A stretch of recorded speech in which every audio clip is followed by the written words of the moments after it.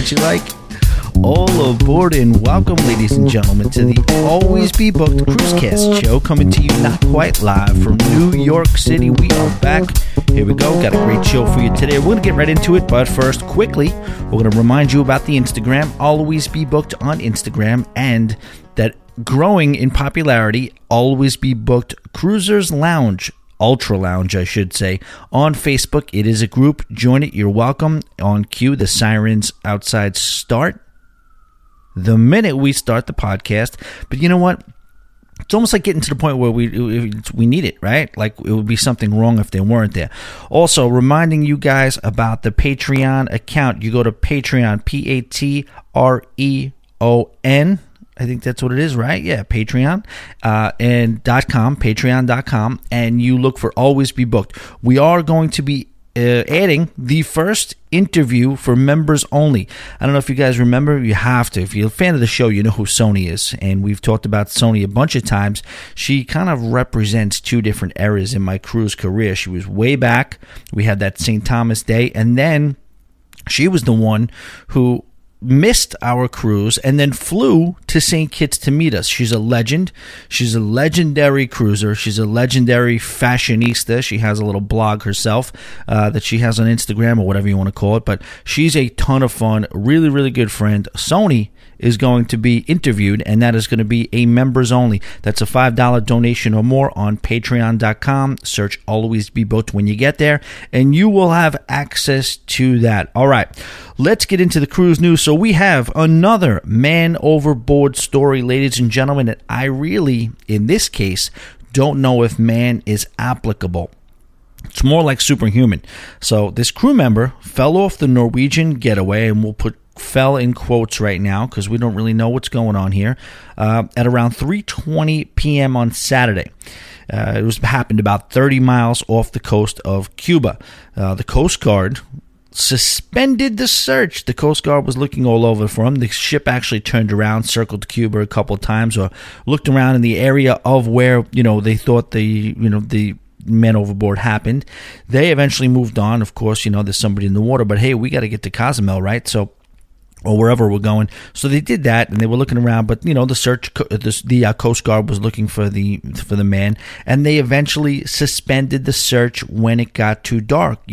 Really, these things you guys know through our conversations and talking on this show that if you're not found within the first couple of hours, with every hour, actually with every minute that goes by, the chances of you being found diminish greatly.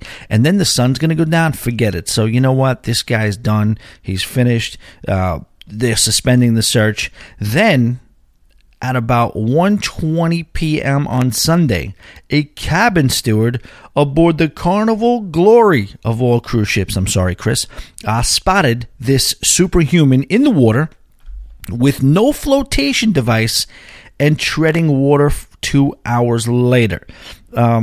It's absolutely out of control. You don't even really understand how this is even possible, and it's just a great story. It's a great story, and I anytime somebody falls overboard, you need to know the backstory. You want to know how that happened. Very, very rarely, I'm not going to say it's impossible, but very, very rarely have you ever heard instances where people are kind of minding their own business and then they just fall off of a cruise ship.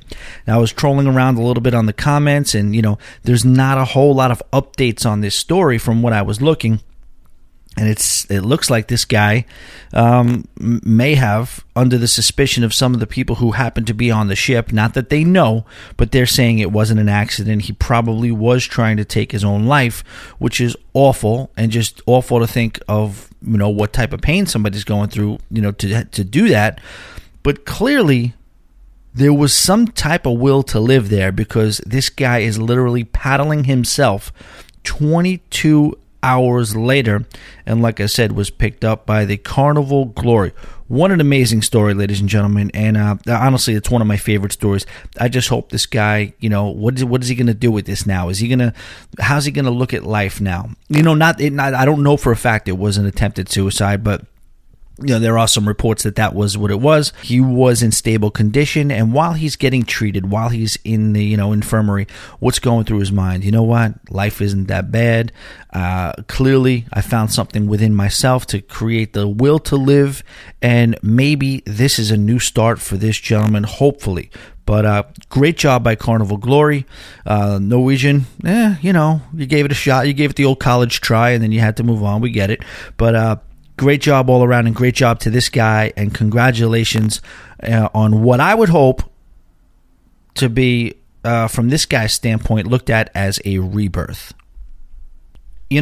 Talking about people going overboard, and it's kind of like, I guess, an area of somewhat fascination, not in necessarily anything close to an uplifting way, but, it's just a curious thing. You're on this big, huge cruise ship, and sometimes people end up in the water. I guess law of averages is going to tell you that has to happen here and there when you're talking about so many people at sea.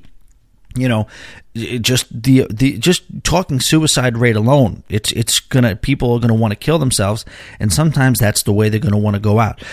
By the way, did you guys ever hear about that? And I forgot what it is. I'm the king of giving you vague Netflix references or whatever it was, or maybe it was Hulu. I'm not sure where I saw this, but there was a guy who made a film. It was a documentary film, and what he did was simply set up a freaking camera about maybe a quarter of a mile away from the Golden Gate Bridge in San Francisco. And he just knew by setting up that camera and leaving it there for a year that what you were going to see is people taking, sometimes succeeding, sometimes failing, attempts at their own life. And sure enough, he left the camera there, and what you saw was fascinating. You saw some people get up there. You saw some people just clearly up there, like nobody knew they were up there except this one freaking camera. Nobody knew what was going on, but sometimes they jump. Sometimes they die. Sometimes they survive the jump. And sometimes they go up there and they stand up there and they don't jump and they come down. Sometimes you just need to be faced with that. Listen, am I really going to do this? And you want to call it chickening out. You want to call it, just rethought the situation, made a business decision here. And then there was a couple of people who did attempt. There was a couple, and what he did was seek those people out. Maybe he featured me. I don't know what it was. It was like 4 of them. It was probably the most depressing thing that you could ever watch on TV. I did fall asleep during it because I just happened to put it on when I was tired. And I'm talking this is probably like 5 years ago that I even looked at this thing. But I just remember falling in and out of sleep and waking up and hearing the music and hearing the sad stories. I don't know, just really, it was a weird feeling. Just falling asleep during this and listening to it, sort of conscious, sort of subconscious. What a freaking depressing situation. But not that we want to dwell on so many depressing things here, but just talking about, it's just like a little bit of a fascinating topic. People who actually end up off the side of a cruise ship. So a couple of stats here. 270 people have gone overboard on cruise ships since 2000. Oh, actually, I should say from 2000 to 2016. So that's about 17 per year. So that's like once every 3 weeks. It's amazing when you think about it. That kind of stats, like once out of every 3 weeks, somebody falls off a cruise ship. That doesn't mean everybody dies. That doesn't mean everybody's on purpose. That doesn't mean whatever. But 1 out of every 3 weeks, somewhere in this world, somebody's falling off a cruise ship somewhere. The highest number within that period was 27, and that was in 2015. So 27 people fell off cruise ships in 2015. That would make sense that as the years passed, the number would increase, likely for 2 reasons. The main reason being that the cruise industry is growing and there's just more people sailing, but also that there is a spike in suicide in general, and I would imagine that number or whatever would just exponentially rise when you're talking about being at sea. And also the fact that there are more sailings, more ships, and more cruisers, it would make sense that more different types of personalities and more different types of people who otherwise wouldn't cruise. You're talking about 50 years ago, cruising was for the affluent. Cruising was for, people who had, I guess a lot of money, more wealthy on the wealthy side, and now it's just become more casual. So anybody and everybody can end up affording to get on a cruise ship if they have to. That's a stretch to say that, but for the most part, most people can round up a couple of dollars and save money and get on a cruise once every 5 years or so. So you're seeing just more different types of personalities be on these ships, and you're kind of seeing that more. Unfortunately, in a lot of the wacky other stuff that, the over excessive drunken people who don't know how to handle themselves at sea, unlike me, who's a very refined drunk, clearly, right? But you see in a lot of these fights, and you guys talk, listen to me talk about, on one of the other episodes, don't be that cruise guy. You don't want to get into fights at sea. You really want to try to avoid getting into fights at sea whatsoever. Any hint of a fight, any area where there could be some sort of a conflict, stay away from it, because the rules at sea are completely different. Let's go back to this again too. Somebody, I think it was Sid, if I'm not mistaken, posted on in the Facebook Always Be Booked Cruisers Ultra Lounge on Facebook. It's going everywhere. You see it in all the groups. They're in the Bahamas. It's a family. It's a kid. It's, the Bahama, whatever, the shore excursion crew, like 3 Jamaican guys or whatever it is, or Bahama guys. They're hanging out. That was kind of ignorant, right? To lump the Jamaicans in with the Bahamas. I do apologize. I'll release my formal apology tomorrow. So they're at sea, and they're I guess the glass bottom boat, or they're just looking, observing some aquatic wildlife, enjoying it. Everybody seems to be enjoying it, and there's this one, just incorrigible teenager there with his parents. I don't know, guys. Call me a skeptic at heart. I don't say that this wasn't fake. I don't even know that but if this was real, because, this kid was just the most exaggerated version of just a dickhead kid. And if this kid was the real deal, this is the biggest asshole you'll ever see on the internet, or one of them that doesn't kill anybody. So it was almost just too good of a setup. I have a suspicion that it's fake, but the kid is, saying, I want to catch the fish. I don't care about looking at the fish. I don't care about learning about the fish. I paid my money and I want to catch the fish. I was like, well, we don't catch the fish here. We're just looking at the fish. No, I want to catch them. The guy's like, all right, calm down. Don't tell me to calm down. I want to catch fish. And he's like moving his way towards, and then the crew just starts to give him gentle hints. Buddy, hey man, there ain't no cops out here. What are you talking about? There's no cops out here. That sounds like a threat. Are you threatening me? And I'm kind of giving the short version, but it elongates for a while. The parents are kind of trying to calm the kid down, but clearly they've never really stepped in and ever really given this kid any discipline. So the kid finally does calm down. The dad's saying, hey man, these guys are the captains. Do you do what they say? I don't do what I say. I pay. I do whatever. So now he's sitting on the bow and just kind of hanging out, still in his temper tantrum, almost kind of like just belligerently going off on the captains, and then the Jamaican or Bahamian guys decide that, this guy's going to go for a swim. So he grabs him by the feet and just simply flips him back, and he's in the water. And the dad freaks out, saying, he doesn't know how to swim. Clearly everybody's fine. We all got life preservers on. So the dad jumps in, and the video ends there. But I don't know, it just seems a little too perfect. The kid was so much of an asshole that the character wasn't so believable. And then the fact that the shore excursion operators had the gumption and the wherewithal to just simply take this kid with one quick motion and throw him in the water.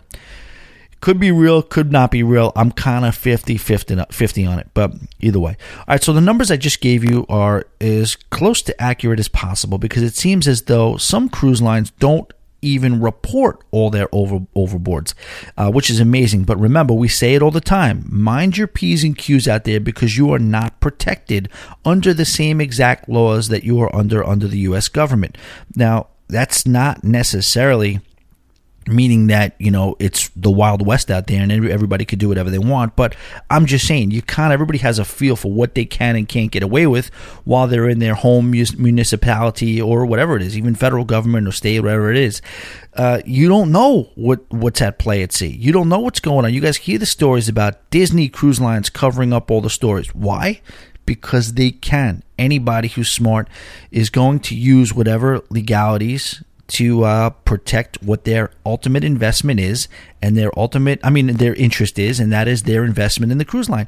And they just don't want it. If they don't have to share the information because there's a law that says they don't, they're not going to share it. Sorry. Closure? I apologize. You're not getting your closure because the closure that you're going to get could lead to Disney having to pay a lot of money, losing a lot of money, getting an awful amount of PR versus, you know what? Okay, it says right here I don't have to release this information. Guess what? This information is not getting released. I don't know. So again, like we talk about, suicide, drunkenness, and foul play are and by foul play we mean murder are the reasons. I'm laughing about murder, not sure why, but hey, listen, it's pretty interesting to know that once you are overboard, it's not just about them finding you. It's a very, very distressful situation at sea, and many people have been located by the rescue team but died during the rescue attempt. Very often people are critically hurt from the fall, and many times the water temperature is not survivable for any sustained amount of time. For example, here are some is basically a general timetable of what the temperatures that are survivable are. If you are in water that is 40 degrees, you have and that's Fahrenheit, you have about 60 minutes before hypothermia sets in. That does not necessarily mean death, but it does mean hypothermia. I'm sure Jack was well beyond hypothermia. He died. But Rose, too, she probably had hypothermia, had to get treated. There was no Carnival Glory back in the day, but those guys did do a great job of finding her. If the water is 60 degrees, apparently, which doesn't seem, you guys know water, land temperature and water temperature, the water temperature seems much colder, perception-wise and actual-wise, so the water, just as far as what it can do to your body. So if the water is 60 degrees, you have about 6 hours before hypothermia kicks in. So this guy was literally just chilling. That must have been some warm water. Yeah, of course it's warm water. It's Cuba in freaking July. What do you think?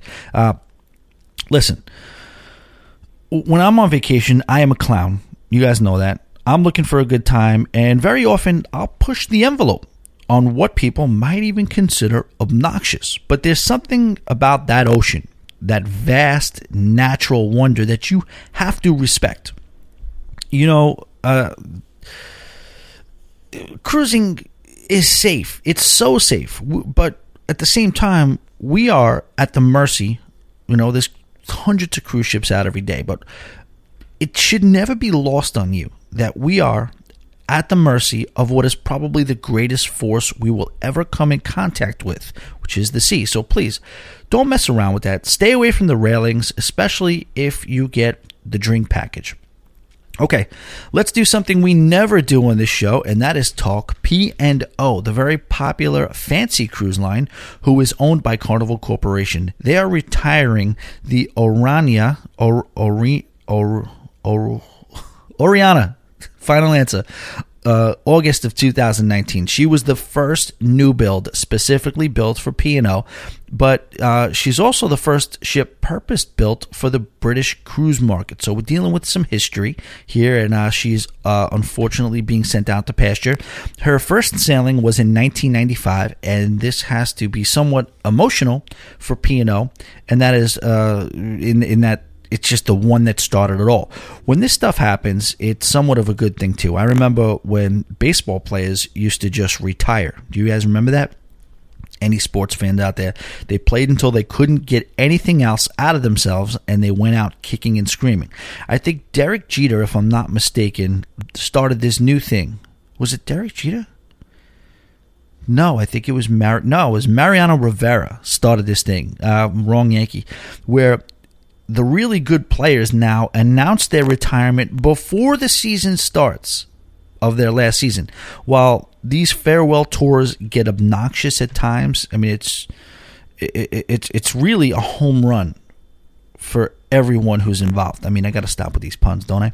Major League Baseball, they sell the merchandise in every single ballpark. They do a little ceremony. Every ballpark gets a pop because, okay, the legendary Mariano Rivera or Derek Jeter or Boston fans, David Ortiz, whoever it is, they get a nice pop because now the dads are going to take the sons and whoever else is going to come out to the ballpark because this is the last known opportunity to see this legend. It's the last everything. It's the last set of warm-up tosses at Great American Ballpark, the last at-bat there, the last run scored there, the last time you shoot your steroids in Cleveland. Everything is just the last, so it becomes a celebration on everything. The last dump you'll ever take in Milwaukee, whatever.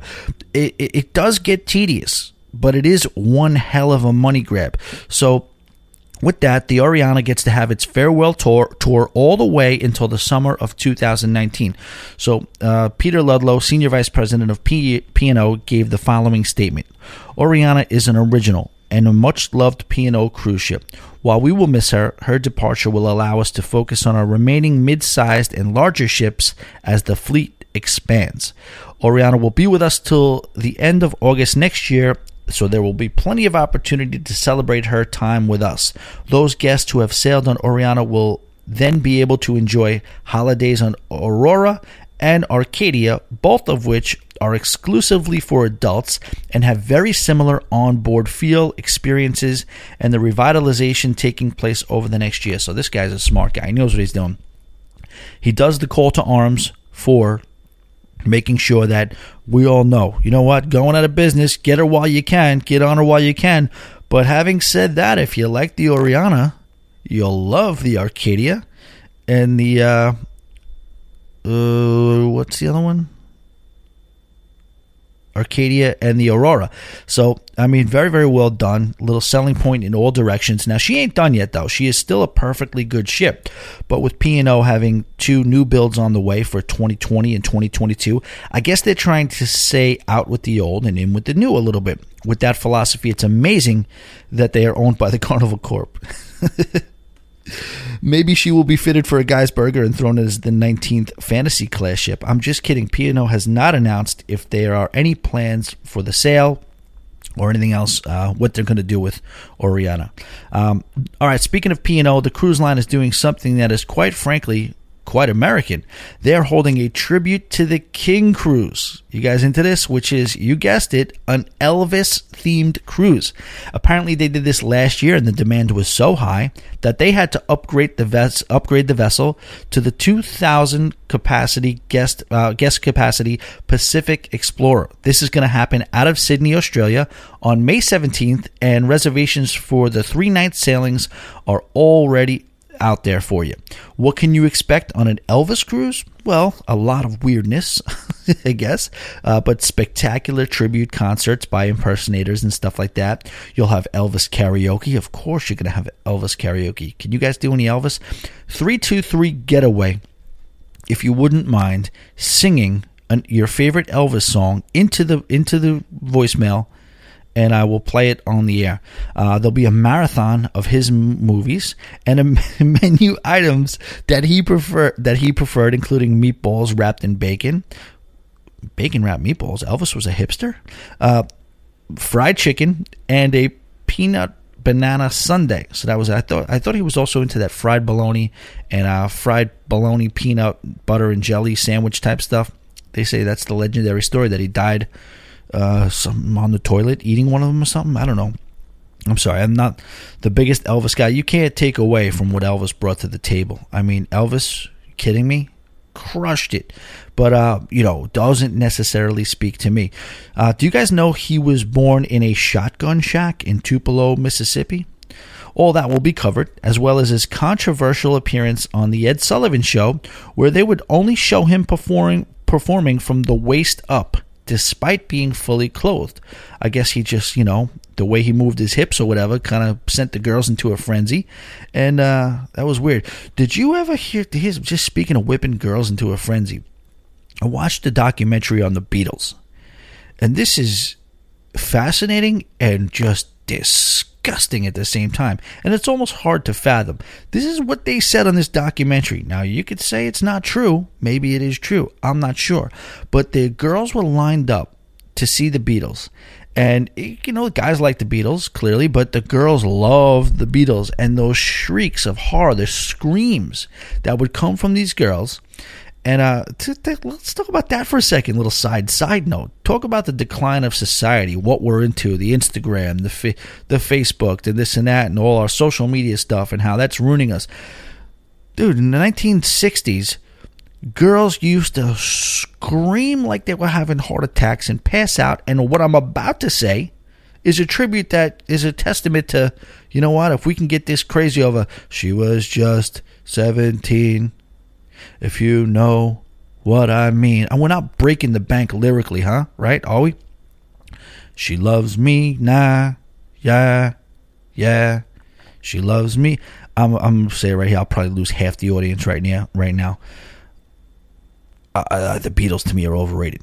But they said that the girls would line up to these shows and listen to the Beatles, and they would get so freaked out that they would lose control of their bodily functions, and they would pee on the floor. And this would happen with many girls in the concert, and because of the way the I guess the theater was angled, like a riser, like the seats in the front are low and the seats in the back are high, pee would just roll down the aisle, and there would be a giant collection of pee at the foot of the stage. Is that true? Can anybody confirm that? I didn't Google it lately. It just kind of came up in my mind as I'm talking about Elvis and his freaking hip dance. But this is the type of stuff that used to happen. I mean, talk about the decline of society. Are we in that bad a shape? 50, 60 years ago, they were peeing on the floor over artists and mass amounts of pee. And then you get the girls, they pass out, they fall into the pee. What are we doing here? What's going on? Is it a real thing? I don't know. This should be a fun event, getting back to the Elvis cruise. This should be a fun event for the Elvis enthusiasts out there. But remember, it is happening out of Australia. Hopefully those nut jobs down there can handle the fun without getting into a brawl that will have the police have to come and take people off the ship. And hopefully they won't be throwing boomerangs at each other. Are boomerangs real? Australian people, let me know. I know we got a good, solid Australian contingency out there. When I make fun of you guys, it's all in good fun. I know you can make fun of us back. There's no problem. We're all good here. But I do want to know, are boomerangs real, or is that a movie thing? Can you throw a boom? If I've got a boomerang in my hand, can I go down onto the street level on 31st Street, throw a boomerang across and hit somebody in the head and have the thing returned to me? Tell me the deal. Australian people, 323-GETAWAY. Let me know what the hell the deal is with boomerangs. Or Tommy@alwaysbebooked.com. Whatever you prefer. All right, let's take it over to Alaska for a minute and address some concerns that Juneau has with norovirus. While it is a very uncomfortable day or two, where it will come out of you from both ends, norovirus is really basically the stomach bug. And despite that fact, it is highly contagious, and many people in the healthcare community in Southeast Alaska are wanting answers. This is understandable because of how quickly it can spread. And I guess the medical community in Juneau feel that if they have a heads up, they may be able to put themselves in a better position to contain this affliction. What do you call it? What would you call it? This infection, or it's not a disease, right? The director of Juneau Emergency Room, Kim McDowell, saw a post on social media. She then astutely called the port agency to verify the story that said 38 passengers on the Holland America's Zadam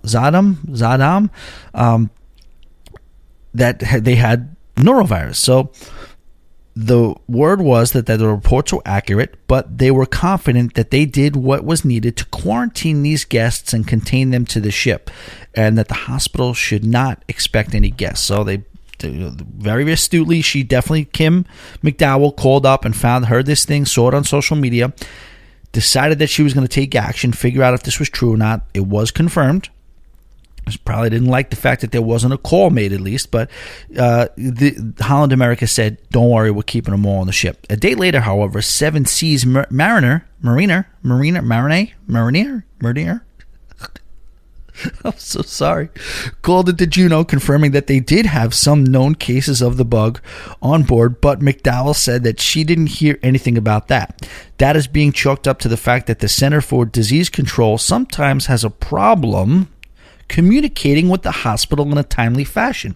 So apparently this is not a huge problem, but yet somewhat of an issue. There are many residents that come into regular contact with the thousands of cruise passengers that sail in, and it seems that it would be fair that if there was any issue or concern, they should get a heads up, right? I don't think that would be too much to ask. Maybe less handshaking, more sanitizing would happen as a result, and everybody stays happy. John Neary is the director of the U.S. Forest Services in Mendenhall Glacier Visitor Centers. You guys know that I am far from an Alaska whiz, but this is apparently the community's most popular attraction, with thousands of cruise visitors visiting daily. That is I'll repeat it, the Mendenhall Glacier Visitor Center. His quote is that there are certain cases that if they know in advance when they're coming to port, we'd certainly like to know that. So if the cruise lines know, they want to know. Very understandable. He went on to say every day that there's a concern, because whether or not there's been a recorded outbreak, there's always viruses on board these ships, as well as with any large concentration of people. So we have to take measures every day about hand washing and not shaking hands and these kinds of things. See, it's a benefit to everyone, because without any notification, no precautions can be taken. Then, when that happens, the staff gets sick, and then the guests who aren't puking and pooping all over the place can't properly enjoy the attraction. They also say that hand washing is imperative. The sanitizers, while not completely useless, they don't do nearly as much as a lot of people think. You gotta wash your hands, people. Stop poisoning the people of Alaska. With that said, let's do a little PSA on the best ways to avoid norovirus. First off, here's a guarantee. Search randomly for norovirus on your computer, and then that's at least a guaranteed way to give your computer norovirus. Anyway, moving on. Number 1, search cruise lines that get an 85 or above on their CDC vessel sanitation program inspections. Number 2, stay away from Juneau. I am just kidding. But definitely look at ships that have regularly had this problem. I won't call anyone out, but this info is available. Full disclosure, none of this would affect me sailing on any of these ships. I would still go on any of these ships whatsoever, even if they got a 79 on their CDC scale. Maybe that's because I haven't really been hit with it, but I'm still going to go look for the best cruise, the best price, going to the best places. Wash your hands, soap and water, go up the arm a little, spend time on those little pesky fingertips and the little webbings at the base between those fingers too. Try not to touch your face as much as possible, because if it does happen to get on your hand, if you touch your eyes or your nose or your mouth, it can get in there. If you see people sick, avoid those areas. Rocket science, right?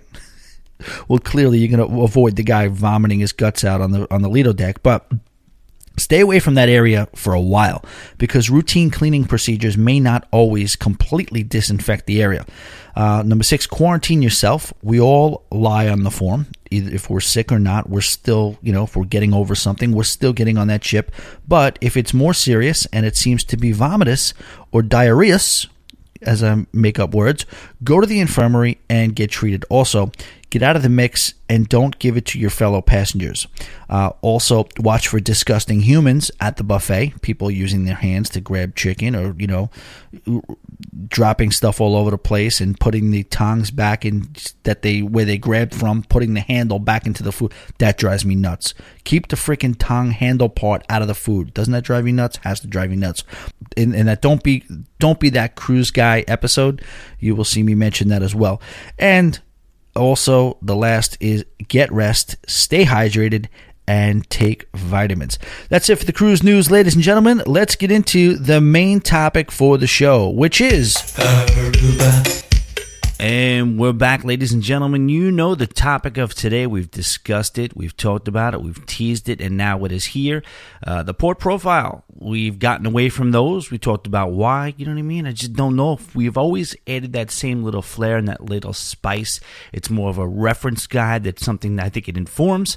I don't necessarily know if it entertains and connects, which you guys know the goals of this show here, but we are going to do one. We're going to give it a shot. We're going to try to make it as interesting as possible to anybody who's ever gone to Aruba or is headed to Aruba.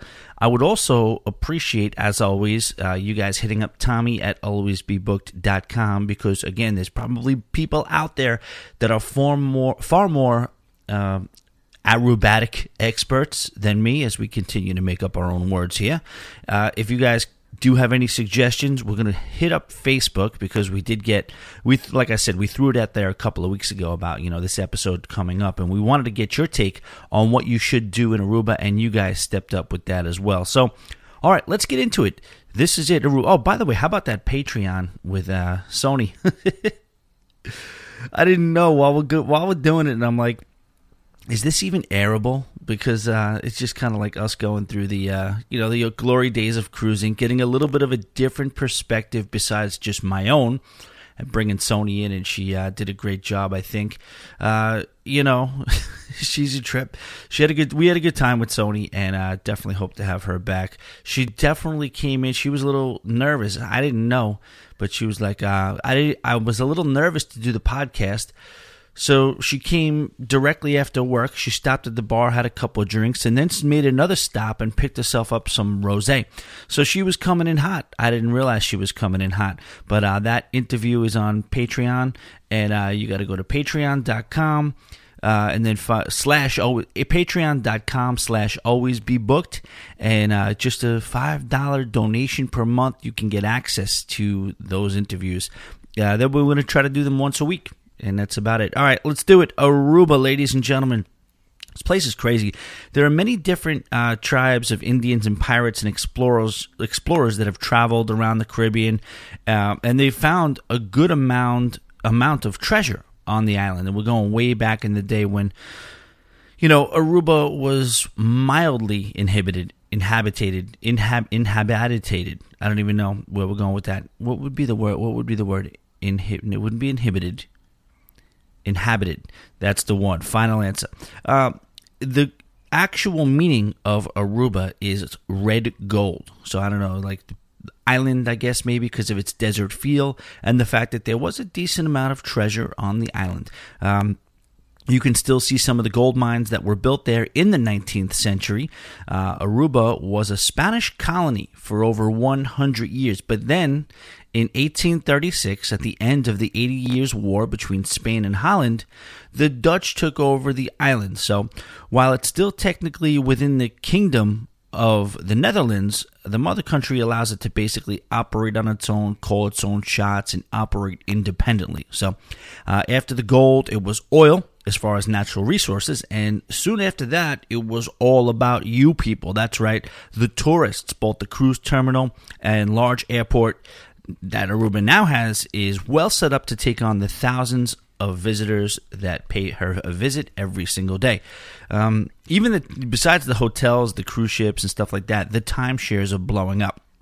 They got very, very well-maintained roads, modern system as far as all that goes, and the infrastructure is good. And again, it is ripe for tourism. The nickname for Aruba, you guys may know this or not, it's One Happy Island. And what always kind of just seems to, I don't know, I'm curious about it, just the loyalty that a lot of people that do visit Aruba continue to maintain towards that island. They will talk everything Aruba. A person who's been to Aruba more than 3 times, I dare you to say something bad about Aruba in their presence. They will smack you upside your head. They just love it. And for whatever reason, I think maybe we'll go over that over the next several minutes about some of the things about Aruba that make, its guests. We all love the Caribbean. I love going to Curacao. I love going to St. Thomas. I even love going to the Bahamas. But, like I said, something about Aruba is just, that's you don't play around with Aruba to Aruba people. One of the reasons maybe is because it's so remote. You know what I mean? It's out of the way. It's very, very south. If you're talking Caribbean, it's just about as south as you're going to get. It's made up of by over 90 different ethnicities. So very, very diverse. You have all the types of Caribbean people down there. You have the island, what would you call them? I feel like I always say, the Jamaican is the root of that kind of island. The Rasta, the Heyman. Sounding like a moron right now, but you guys know what I mean. Sort of like the Bahamas and the Jamaican and things like that. But then you also have the Latin side of it. There's 2 different Latin sides of it. You have the Mexican side of it. You also have the Caribbean guess you'd say Puerto Rico, Dominican Republic. It's a little bit different than the Mexico side. It's clearly different, but it's you get a different vibe, different feel. And there's the Caribbean Sea as a whole, and all the islands around it just are made up of different types of cultures. And you add all those to Aruba, but then also with Aruba you get South American culture too. So the diversity is off the charts. You get what you should know also, which is kind of cool, despite being there so many people from so many places. If you end up marrying somebody from Aruba, you can go down to Aruba, marry someone who's an island person, and you get Dutch citizenship. That's crazy, right? I wonder if that's true for San Juan, St. Thomas, or Guam for the United States. They have a saying there, you'll hear the word douchey a lot, not like Long Island or Jersey douchey, like douchebags. It's douchey, D-U-S-H-I. They're like me douchey. It's almost like a very endearing term. My sweetie, you're very sweet, me douchey. So that is a word you'll hear a lot. It's on T-shirts, it's on hats, it's on shot glasses, all that stuff.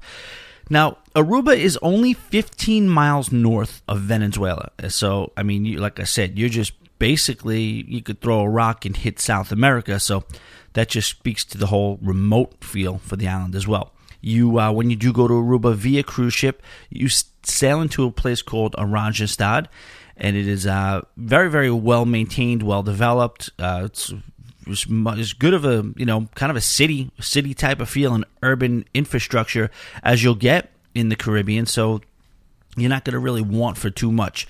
Another interesting thing about Aruba naturally is that it's a desert, basically. And if that even makes sense, that always kind of fascinated me, where you think Caribbean, you think tropical rainforest, and you just think overly, humid and hazy and but when you get that far down, for whatever reason, I guess the wind or whatever it is, it's a desert. You have sand dunes. It's like it's an actual Caribbean desert. The average year-round temperature is what? Take a guess. What do you think? Aruba, average year-round temperature? Now, if you said 82 degrees Fahrenheit, you would be right. And we talked about it a second ago. The wind, there's so much wind in Aruba, and I guess maybe that's also part of what makes it unique in turn, why people are so loyal to it, because of the fact that, in that hot sun, that's 82 average. So what is that? That's going to be 96, 98 average between June to August, May to August, or whatever it is.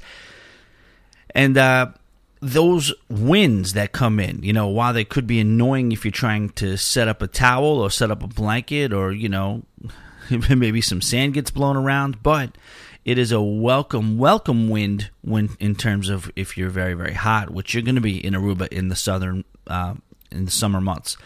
And you'll see what's unique to Aruba is there's trees, and on the beach you'll see these trees that have an interesting, unique shape to them, and you could tell they've just been, over the years and years and years, they've just been shaped by this wind, and they have like a bend to them, and you see them, and it's almost like it's hard to describe. It looks like they almost look like bonsai trees from the Karate Kid. Definitely check that out. So it just makes for a very, very nice scenic view. It's postcard, screensaver type stuff. Gorgeous. There's so many islands in the Caribbean and so many different, I guess, things about these islands that make them attractive and why you'd want to go there. Even if, like, let's just say they don't have beaches. You know what? Like a place like Key West. No, it doesn't have beaches, but it's got a gorgeous sunset, delicious seafood, great water to jet ski in, and a ton of stuff. You know what I mean? Aruba, they are absolutely known for their beaches. They got beaches upon beaches upon beaches. Definitely want to go. If you're a beach person, you definitely want to check out Aruba. Now, what the difference is, you have the West Coast. The waters are very calm. I guess that's mostly because that's the Caribbean Sea facing side. And, you'll find most of your hotels there. You'll find most of your resorts there. And then you have the East Coast, and that's a little bit more, would you say, rustic. It's definitely taking the brunt of the Atlantic Ocean. So the wind is coming from that way. The waves are coming from that way. And while there's tons of stuff to do on the East Coast, it's just a lot different. What we'll do is, I guess we'll just start talking about some of the beaches that you could find there and some of the options that you would have in terms of beaches. You're going to start with Arashi Beach, and it's kind of remote. It's popular, but it's kind of remote. It's close to the north, but still kind of tinkers on the east side. It is about 20 minutes from the cruise terminal. This place is absolutely gorgeous. If you want to get away from the crowds, this is definitely your spot. But at the same time, you're not totally away from the crowd. You still have stuff to do there. There's still some action going on. And there's also a nice place for you lighthouse junkies to check out, since the California Lighthouse is there as well. It's also very good for snorkeling up there. There's plenty of beach chairs. They'll hook you up with that. And you'll see some of the clearest water you will ever see. There'll be the scenery in general is good, some good, nice, cool rocks, and there's cactuses, there's sand dunes up there, so definitely check it out up there. 20 minutes from the beach, very, very popular place, but also not overly infested like what we're going to talk about now. Now, we're not there yet. We're just elevating in congestion, and that is Eagle Beach. Eagle Beach is a very, very well-known, fairly large beach. It's about 3.5 miles long. This is where you're going to see many of the low-rise resorts that are 1 or 2 stories high. They want to preserve the view of the ocean. You got plenty of space here, so there's lounge chairs everywhere, and you can take part in water sports. So there's plenty of room. You don't have to worry about rent. You can rent your jet skis. You can do your banana boats. You can do all parasail, all that stuff. So for that reason, also though, it's not necessarily the best area for snorkeling. But Eagle Beach is a very, very well-known, very popular place, and it's very, very close to the cruise terminal as well. You just got to start heading north. Then, gaining in more action and more, congestion, we're going to go over to Palm Beach. Now, the line blurs just a little bit as to where Eagle Beach ends and then Palm Beach begins. So they're basically neck and neck with each other. There seems to be a bird sanctuary that separates the two. But on many sites and publications, what they'll do is just name that whole area Palm Eagle Beach. So it's it's not really, the Palm Beach, however, seems to have more high rises in the area. I guess this is a perception thing. When you're at the cruise terminal and you head north, you'll quickly come across Eagle Beach. You continue north and you'll hit Palm Beach.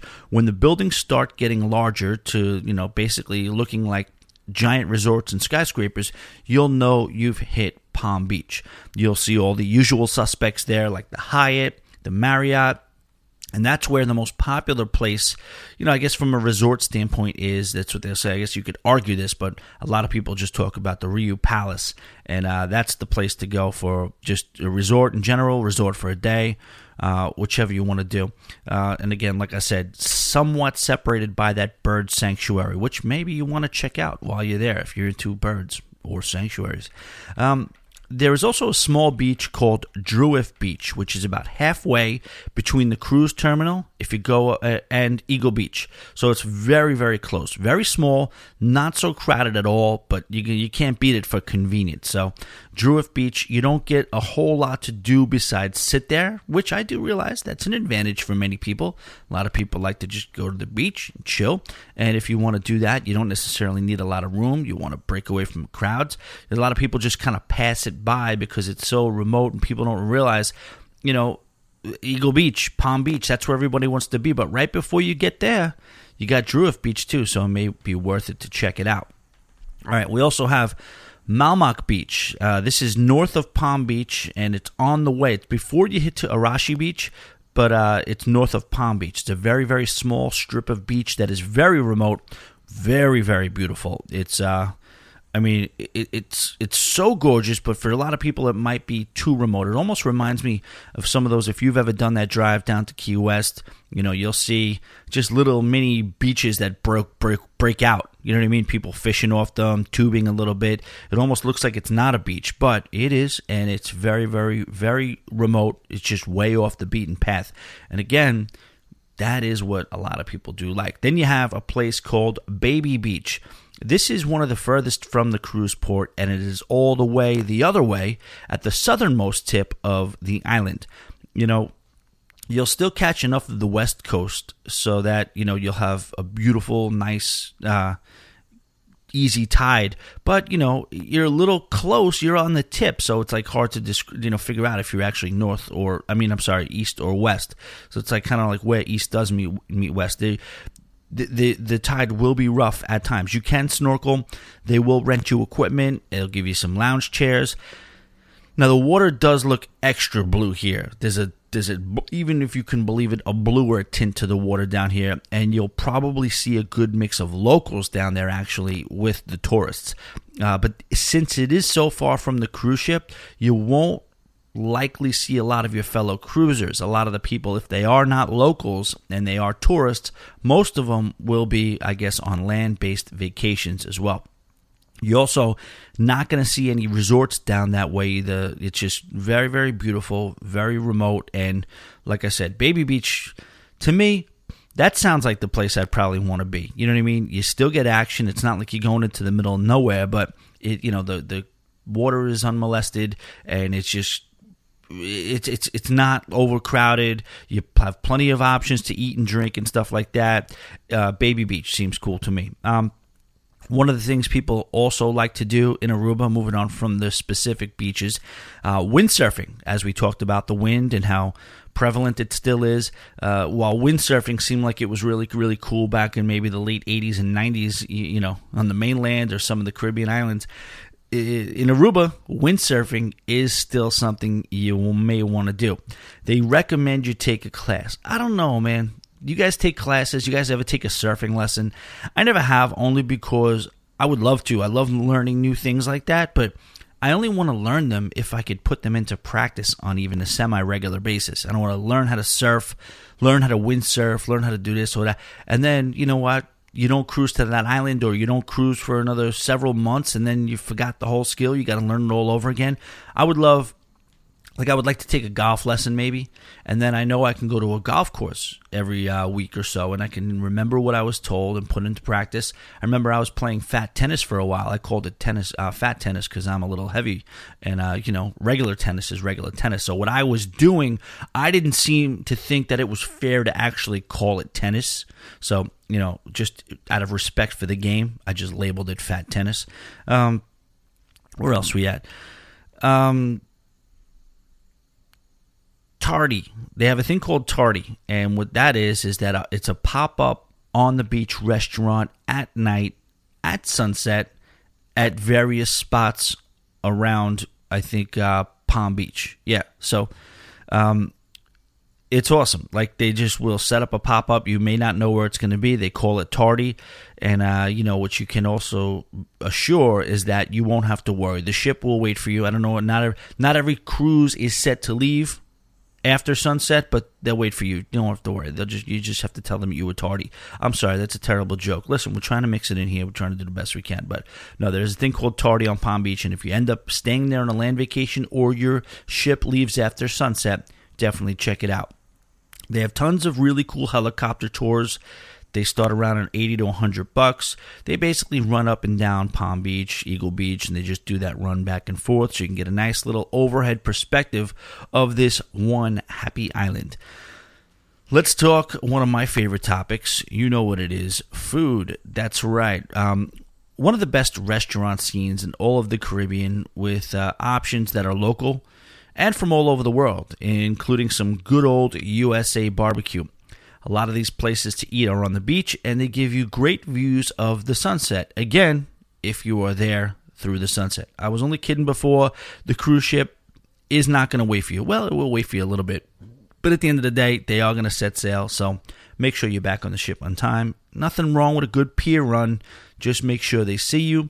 Make sure that, make sure that they are...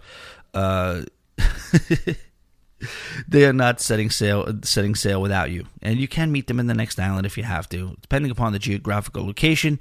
All right, I know, guys, everybody's getting mad. Tommy, shut up. Stop telling people that it's okay to be late for the cruise ship. It is not. I get it. All right.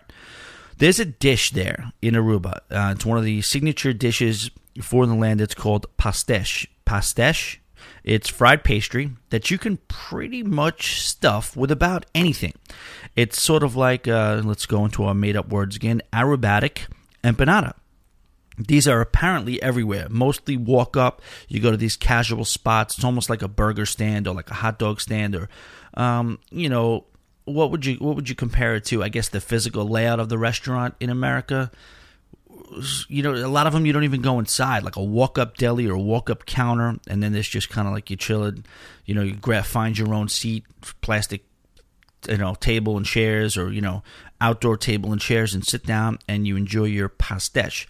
One of the things that they say that you really should do is eat at Z-Rovers. Through my research, far and away, this is the restaurant that continued to come up, and this is the restaurant that I'm actually pissed off that I didn't get to go to when I was there, because this is a real Aruba experience. You order a piece of fish that was literally caught that day, and maybe even caught like while you watch. You may have watched this fish get caught. They weigh it. They fillet it right in front of you, and then when they put it on the scale, they spit out a price, and then that's what you pay, and then they literally fry it up for you right there. Mostly it's snapper, grouper, shrimp.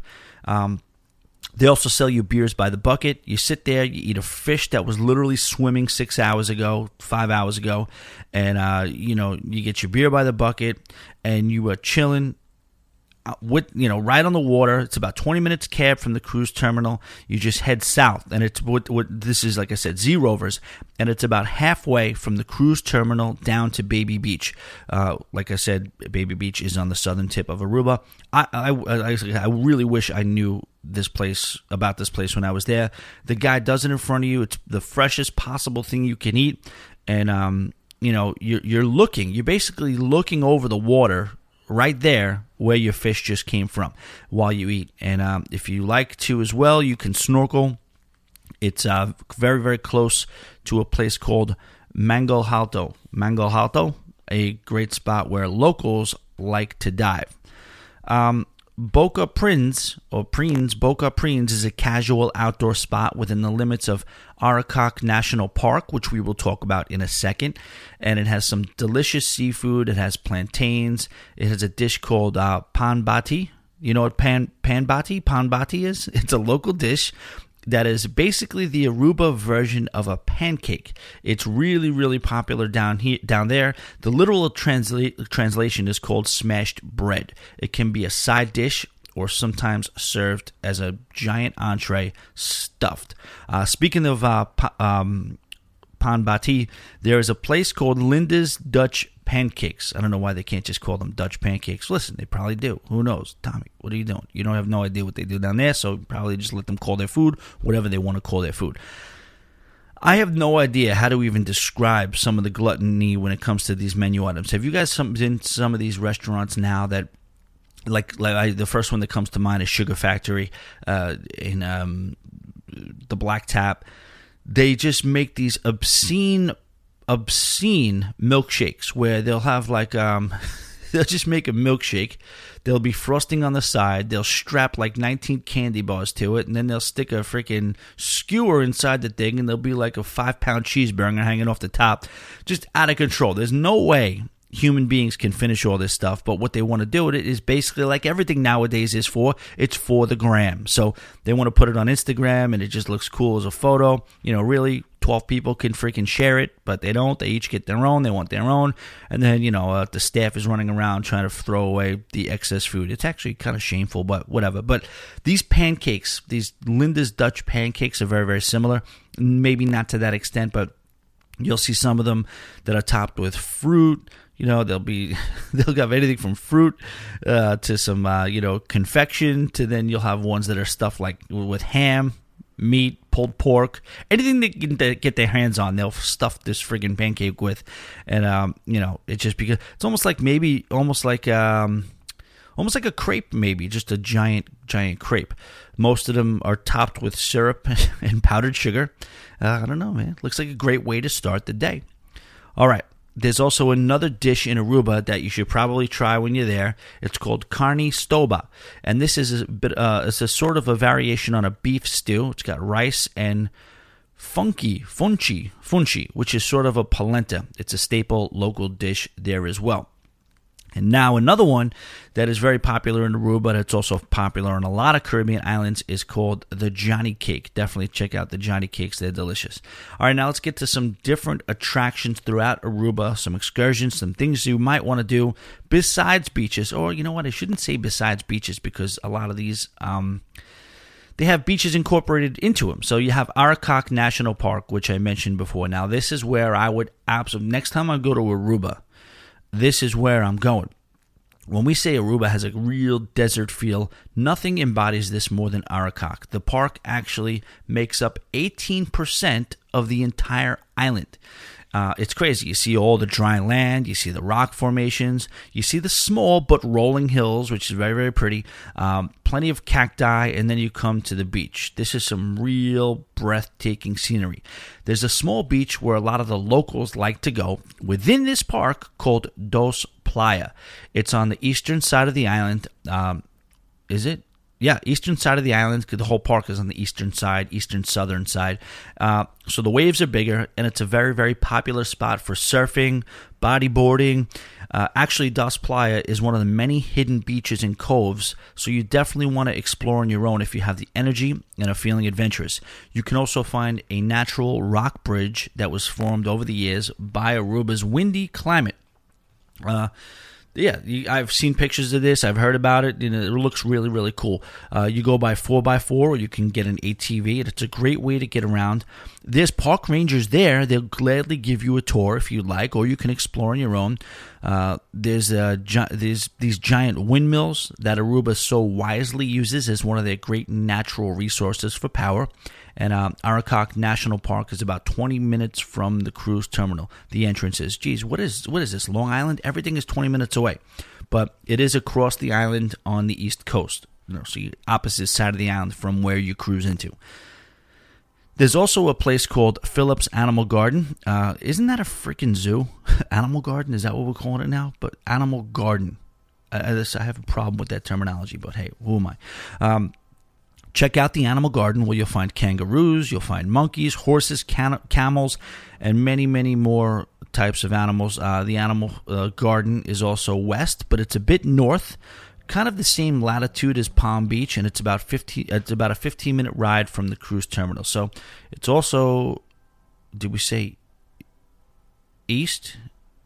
I'm sorry, it's east. I correct that. It's also east, on the east side, but it is north of Aruba National Park. So another very popular place among both the tourists alike. It's more of a local place, though. It's called Boca Quito. No, I'm not talking about a trendy diet. I'm talking about paradise. The translation is Quiet Cove. I think it's in Aruba. You sort of have to know a secret entrance through a bunch of shrubbery, and then it opens up into this gorgeous white sand beach with some really, really unique rock formations that you can just stare at all day. Beautiful place to swim or just watch the water slam against the rocks. This is where you're going to find an incredible pool that was formed by the rocks around it. It almost has the feel of like a cenote without a cover. This is also on the west coast, and it's just under a half hour from the cruise terminal. Yes, it is in Aruba National Park. That is confirmed. So just to be clear, it takes you about 20 minutes to get to the entrance of Aruba National Park. But then, like we said, it's 18 square miles. So, various places within Aruba National Park will basically give you different times and distances. We also got to talk about a place called Flamingo Island. Now, this is ultra close to the ship, and it's on the west coast of the island. Very, very close to the ship. There's a place called the Renaissance Hotel. Now, if you're staying there, you get complimentary access to Flamingo Island, but that doesn't apply to us, does it? So we're cruising. We can do it as an excursion for about, I believe, $90. Now, what's cool about Flamingo Island is that it is completely loaded with, what would you think? What would you guess? You guys got it. I knew you guys can get it. It's flamingos. Aside from that, the place looks really cool in general as well. It sort of looks like you get on the boat to go there from inside the hotel. So if you do this as an excursion, you're going to go to the Renaissance Hotel, and it's awesome. You actually, I guess, pay for it or confirm your check-in, whatever you do. And then while you're still in the hotel, the cove or the waterway starts, the canal starts. and it's like man-made. You get inside this little gondola or boat, and you're still inside the freaking lobby of the hotel, and then you sail out of it and you make your way to the island. Then when you get there, you see that the island has two sides to it. You have the adults-only side where there's a spa, a nature walk. Then they have the flamingos, and then there's more of a family-friendly side where you get iguanas, you get your water sports. It's nice. The iguanas vary in size and color, but they're literally everywhere, so it might be able to be called Iguana Island as well. But yeah, the flamingo side, man, what a majestic bird the flamingo is, right? You get an up close encounter with them. They're literally just chilling amongst you around the beach as if they're just wild, walking around. I can imagine some of the drunk assholes messing with them. I mean, see, that's the thing about me. I can be smashed. I drink a lot. You guys know that. But when you go on these cruises, no matter how much of an amateur you are, you still have to respect certain things. You know what I mean? I always know, don't mess around with animals. Don't mess around with locals. Don't play too many games when it comes to deep water. And yes, for those of you who are sticklers for the rules, don't mess around when it comes to what time the ship's going to leave. So drink all you want, have a good time. Just maintain in your drunken haze the level of respect that you should have when you know that you are on a foreign land from your country. You don't know what you're playing with. There's so many different things, mopeds, sharks, whatever you want to talk about. It's just, you got to be careful. But these flamingos look gorgeous, man. It almost freaks me out. Like, you look at their legs. It's like you wonder how they hold themselves up. All right, moving on. Anyway, Mango Alto, a very rocky, remote beach on the west coast. It's about 15 minutes from the cruise terminal, just under halfway between the ship and Baby Beach. So if you're looking for something a little bit more unmolested, if you're looking for something that's a little more remote and still relatively close, you don't want to go all the way down to Baby Beach, you have Mango Alto. It's gorgeous visually, but to be honest with you, the layout, it's not really made for sunbathing as much. You get a little stretch of beach, but there's not much of a eating and drinking scene. It looks like you can do a lot of snorkeling, but it also looks like there's a bunch of private residences in the area. I don't know. It's not necessarily the place I would feel most comfortable. There's probably a bunch of better options, but, like I said, people do go there, and it does look like it's, if you want the picture, if you're going down to Baby Beach, maybe do that. Stop off at Mango Alto and get out of the car, take a couple of pictures, and then make your way, continue on to Baby Beach. Couple of other attractions that people love to do in Aruba, like we said before. The Riu Palace, it's a resort for a day in Palm Beach. It's 18 and over. You have all the regular amenities that you would expect when you get a resort for a day. You have the swim-up bar, multiple pools. Oh, yeah, ding, ding, ding, ding. You have the casino. You got a full buffet, a 5-star fitness center, and a bunch of other stuff as well. It's $130, and it is all-inclusive.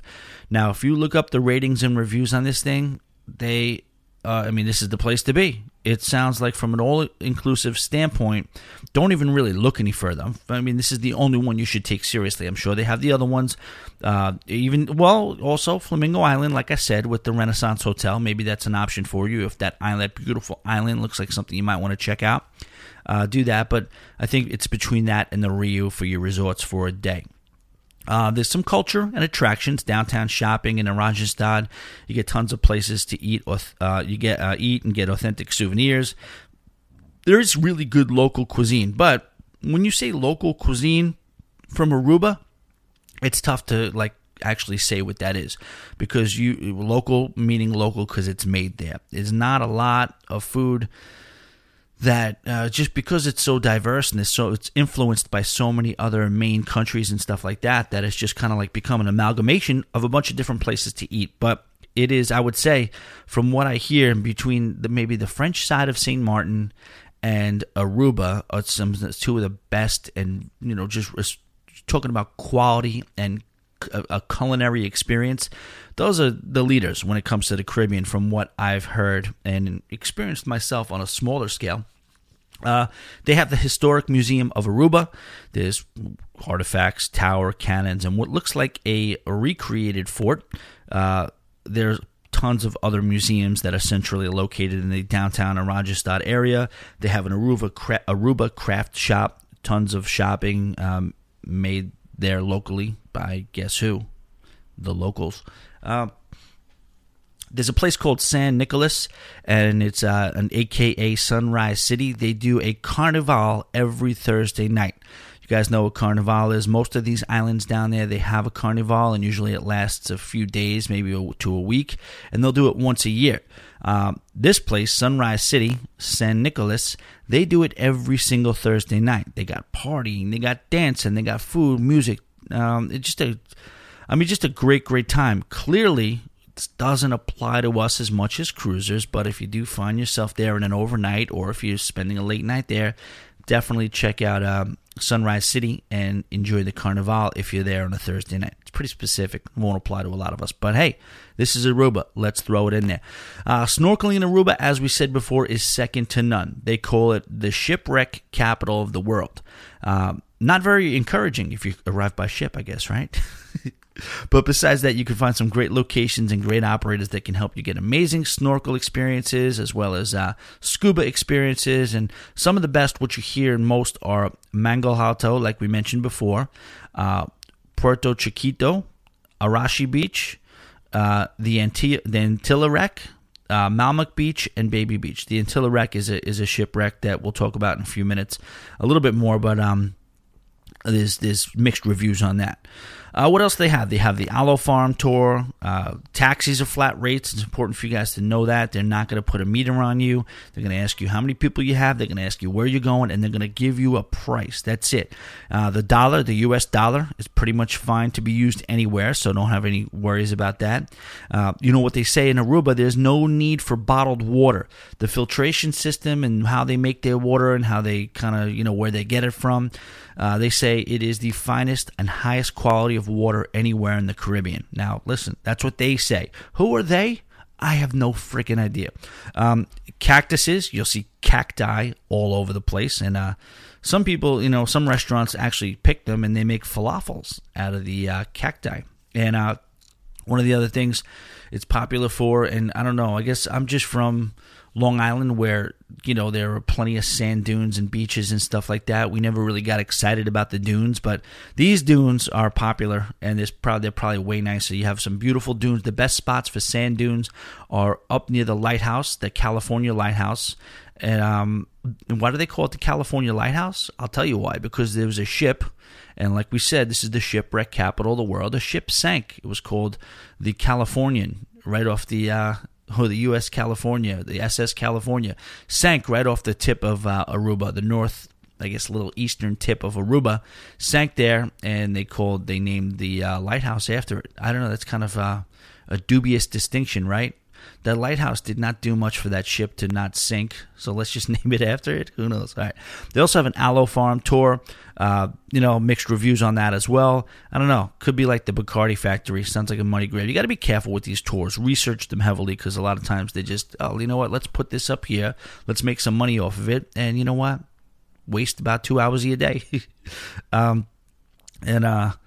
So the dunes, you'll find some really nice sand dunes if you're into that on Aracac National Park, and also by the California Lighthouse, basically bookending the entire length of the island. One side is the north side and the south side, the extreme north and south. You'll find the sand dunes. To me, like I said, Long Island was just, the sand dunes, we had them, but a lot of times there was weeds growing out of them, and it was just a great place to go get Lyme disease at. Either way, who knows? All right, I asked you guys to weigh in on your Aruba recommendations, and you guys did, so I want to read off some of your suggestions when it comes to this happy island.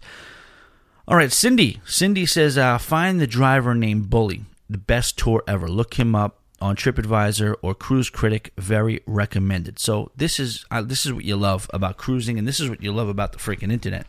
This guy Bully, I don't know who he is, but I could already tell you who he is. I met him in St. Martin. In St. Martin, he was, what was his name? I don't know. What was it? Oh, he even had a son,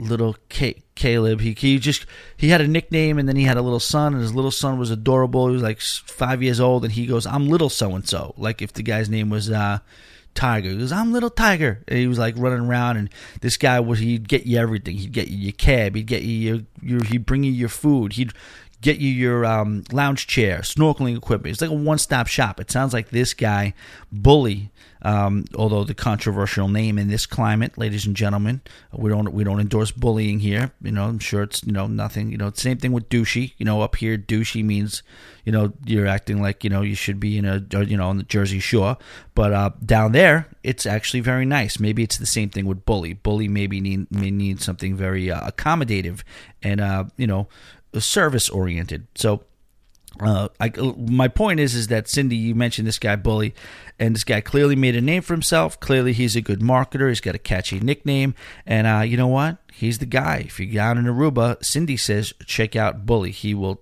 take care of you. Okay.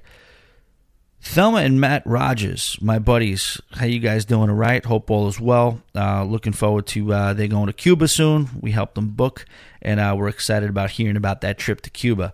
Thelma and Matt say Baby Beach. He has told me this personally as well, and I believed him. Baby Beach, there's nothing quite like it on the island. Most of the cove there is 3 to 5 feet deep. Now, I did see this. I think you, oh, yay, this is you. You attached this picture, and they sent a picture. It looks amazing. I mean, this looks like a legitimate pool. You know what I mean? Like how, if you look at St. Thomas, Megan's Bay Beach, it looks like it's kind of cut out before you go into the main body of water, which is the Caribbean Sea. This is a very similar situation, but this is almost like 3 to 5 feet. But this looks like 3 to 5 square miles. Well, not square miles, but maybe like 3 or 4 square miles. And the whole thing is 3 to 5 feet. The water looks almost literally translucent. I'm like, this is a helicopter shot that Matt sent in, and I think you could probably see some rocks at the bottom of this freaking cove. It looks gorgeous. Anyway, he goes on. 3 to 5 feet deep. It has some of the best snorkeling with minimal currents, and the best part is if you go early, you'll have the whole place to yourself. Last time we went, we were the only ones there till about noon. So it really, really does look amazing. Baby Beach, we mentioned it before, and Matt seems like he seconds that notion. All right, moving on. Matt Allen says, snorkeled on the Antilla shipwreck. Is it Antilla? Every time I see 2 L's, I want to say the Y. You know what I mean? I feel like that's how you're supposed to pronounce it. But then you got the A right after it, so it doesn't really make sense. And the I before it. So Antilla, maybe it's Antilla. Yeah, it might be Antilla. Let's go on Antilla shipwreck. It was pretty cool, but also in deep water. It's great if you like free diving, but not much to see from the surface. Boat ride was a huge party, so everyone had fun. All right, Matt brings up a really, really good point here, and this is why it's why I love this podcast and why it's valuable, because this is a shipwreck. They're probably promoting this to the gills. You got to check out the Antilla shipwreck. It's beautiful. It's a shipwreck, but it's very, very interesting, fascinating. You'll see a real live ship that went down. But what they don't tell you, and what Matt does tell you, is that you got to know what you're doing. You got to be able to hold your breath for 3 minutes, and you got to dive straight down. It's probably not great for kids. But what Matt also does include is the fact that it's a booze cruise on the way there. So that's not too bad. So it sounds like it's a huge party. Everyone has fun. So you get in the water a little bit, and you have a good time. But, though it sounds like this, they keep the rum flowing on the boat ride there. All right, moving on. Jody, what's up, Jody? How are you? They said she did that snorkeling excursion a couple of years ago. It hardly ever rains in Aruba, but they got heavy rain the day before we arrived, and visibility was pretty bad. I think she's talking about the same thing, the Antilla shipwreck, or Antilla. Potato, tomato, maybe even. We did this. All right, so Dana says, we did this in an absolute blast, and she is mentioning ABC Tours Aruba. All right, so she's describing basically what she's saying, and same thing with Robin Bass. Robin says, we rented a UTV.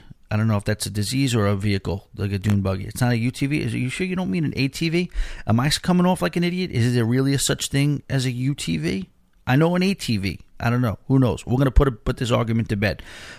Is a UTV like a dune buggy from Arubiana, and drove all over the island, exploring on our own. The Rubiana folks picked us up and dropped us off at the cruise part. While exploring, we went to the lighthouse, checked out Aracac National Park, and a bunch of other stuff. So that sounds awesome. So that's 2 back-to-backs. You got Dana and Robin both advocating to get some sort of a 4-wheeler, ATV, and just explore on your own. You can go all the way from the lighthouse to Aruba National Park. If you do that, you're pretty much covering the whole freaking island. Kristen weighs in as well. Kristen Schultz also says the ATV tour was amazing. Okay, so she's back. Now we're back to the ATV. Now, is this different than the UTV? I want to know that. Robin, let me know. Is that a typo or is there a UTV, some supercharged ATV? Let's get to the bottom of that, please. All right, moving on. Kathy Collins Watkins. It doesn't always work out for cruising depending on the time, but I love Jolly Pirates and Moomba Beach Bar after. Okay, so she's describing something that's time sensitive, I guess.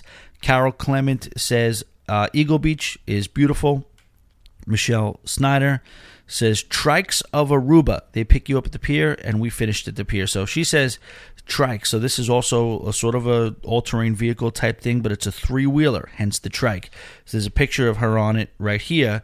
Oh, no, Michael. I'm sorry, Michael, not Michelle. Michael Snyder. It's a picture of him on it here. And, yeah, that vehicle looks cool. That looks like it's, you probably get some, probably looks like it, maybe a little bit safer than a moped for me, and a little bit more stable, but also very, very rugged. And there's a beautiful picture of the desert beach in the background and the water. So Michael Snyder says, check out Trikes of Aruba. Drew says, do an open-air bus around the island, ending at Eagle Beach. Drew, you are talking my language. I love the open-air buses.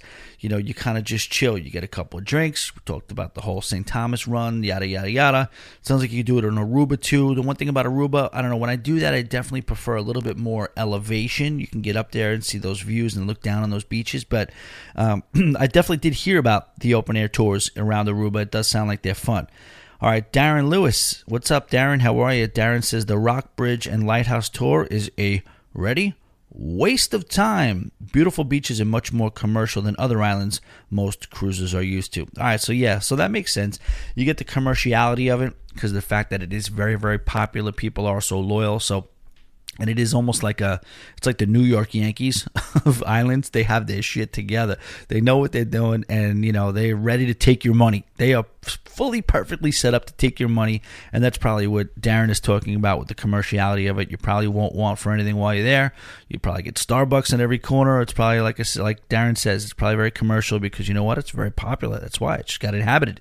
They came in and they took it over. The big corporate giants came in and they did their thing all over it. But that does not, to me, at least make it any less beautiful. Darren, no, have you been over to Aruba on the other side?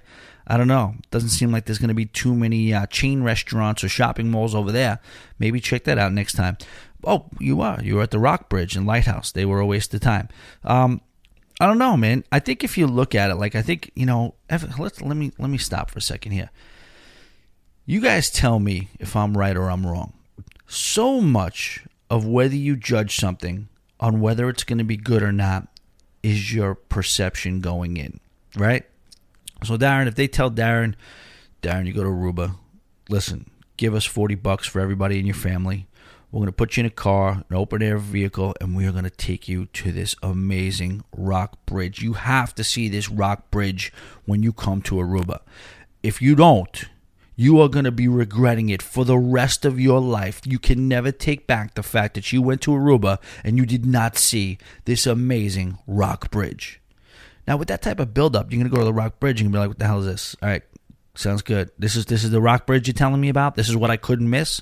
However, at the same time, if you're just driving to Baby Beach on the east coast of Aruba, and all of a sudden you look over and a clearing hits, and all of a sudden you got this beautiful water, white sand, cactuses, sand dunes, and then this wacky natural rock bridge coming right over the sunset, you'll be like, stop the car, what is that? And you'll be right, no, if nobody told you about it, my point is, and you just saw it, you'd probably be a little bit more, same thing with movies, right? Somebody tells you gotta see this movie, you're gonna run over there. If you're not expecting it to be that good and you walk out, that was pretty good. I actually like that movie very much. People want to discover stuff on their own, but also it has to do a lot with the buildup. But Darren, I'm not poo-pooing your suggestion here. If you say the rock bridge sucks, I'm sure to a lot of people it'll suck. But let's see where it goes from there. All right, Deb, what's up, Deb? How are you? Deb Veerkamp. We will be in Aruba next April, our first time there. So looking forward to this port review. You're going to have to remember this for a long time. Have Aruba trikes booked. Boom, there you go. So, Michael, Deb is taking one out of your book, and she's got Aruba trikes booked a year and a half out, whenever she's going. No, not really a year and a half. It's a little bit under a year. All right, Daryl. Daryl says, this hurts a little. We were supposed to go last April, but the port got canceled for weather. Looking forward to hearing about what we missed. That sucks. But Aruba, that is not a tender, right? That's got a dock. It's crazy that they would have to cancel due to weather. Out of the hurricane belt, it's got a dock. Why would you have to miss Aruba? I wonder why. Tell us what happened. Was it just extra high seas and wind? I'm really, really curious as to that, because you don't hear about Aruba as a port of call being skipped too often. Unless I'm wrong, Tommy at alwaysbebooked.com. Let me know. All right, Beth weighs in. Looks beautiful. Sounds great. Definitely a land vacation I intend to take. Now, Beth, you may not be wrong about this. As much as we love cruising, and as much as I just can't pry myself away from cruising for my next vacation, despite a lot of other travel goals that I have, it's like, I would want to go to Aruba to spend a couple of days there. I don't know, though. I don't know. I think Aruba probably for me is more of a cruise port. You know what I mean? Again, me with the whole keep it moving type of thing. I like adventure, action. I like different changes of paces. I like a little bit of wild nightlife a little bit. I don't know. I think just the Virgin Islands in general is where I would go in general if I was going to do a land vacation. But I definitely, after doing this research, I 100% am looking forward to going back to Aruba at some point. Juan, big shout out to Juan. He says, awesome news. We are going for a week, 3 weeks from now. Holy crap, Juan, you going to Aruba for a week? Juan, you got to hook me up here. All right, 323 Getaway, as you know. You've heard Juan on the show before. Juan, we need a review on Aruba. Please come on the show via message. Juan, big shout out to him. Great contributor, one of the legends of the Always Be Booked Cruisers Lounge. And shout out to Juan. And have a great time, Juan, when you're there. All right, Todd did the Antilles shipwreck with 2 kids, and it was a little stressful as it was deep water, and it was a really cool place if you don't have kids with you, and you can free dive as stated above. So you got to free dive. I don't know. Free dive sounds like a lot of work. The catamaran had a decent open bar, so that's 2 mentions of the action to and from. So it sounds like there was a good time, there was a party, there was an open bar. So it sounds like with the Antilles shipwreck, getting there and coming back is half the fun, or in some cases at least half the fun. Jeff just says, great timing. We leave on a cruise that stops in Aruba in 2 weeks. Hopefully, we started this a couple of weeks ago. Jeff, hopefully you didn't miss this. Definitely let us know how you did in Aruba. So that's it. Use this information, guys, as you see fit. Either use it to, choose cruise line sanction excursions, or just maybe explore on your own. In any case, be careful and use good judgment.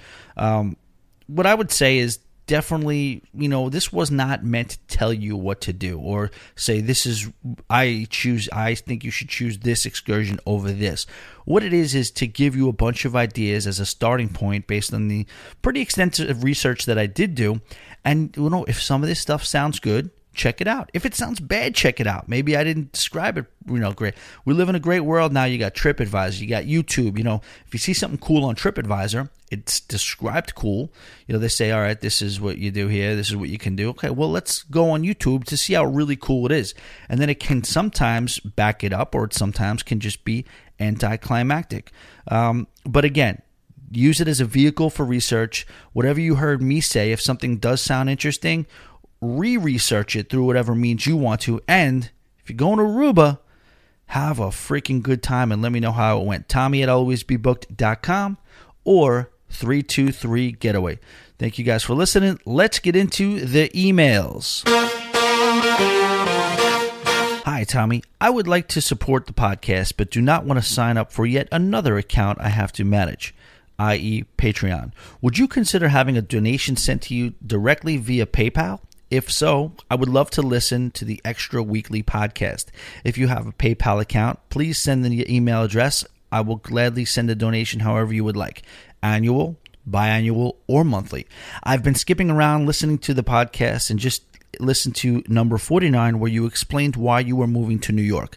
This is where you shine. When you speak from the heart like you did with Anthony Bourdain. It's so refreshing to listen to a podcast that does not throw politics and political correctness. The Beatrix Rapid Fire Q&A was great. More, please. With your people managing skills and music skills, it sounds like you would be a fantastic cruise director. Maybe the first ever country music cruise director. There are a whole bunch of us out there who would love that. They would have to build more ships to hold us all. Can you tell the story of how you came up with the terms pockets? I think it means pretty girls, zippers, not so pretty girls, and cones, cruisers. You might have explained in previous podcasts and I just haven't found that one yet. Looking forward to the next podcast, Trish. All right, let's cover a few things. As far as the Patreon thing goes, I'll message you privately on that. And moving on, I appreciate your kind words, speaking from the heart. Like, what are you going to do? You're not going to have a successful podcast. Nobody's going to listen to you if you're trying to be somebody who you're not. You know what I mean? So authenticity, connecting, informing, and entertaining are my three, credos here. So that's all I want to do.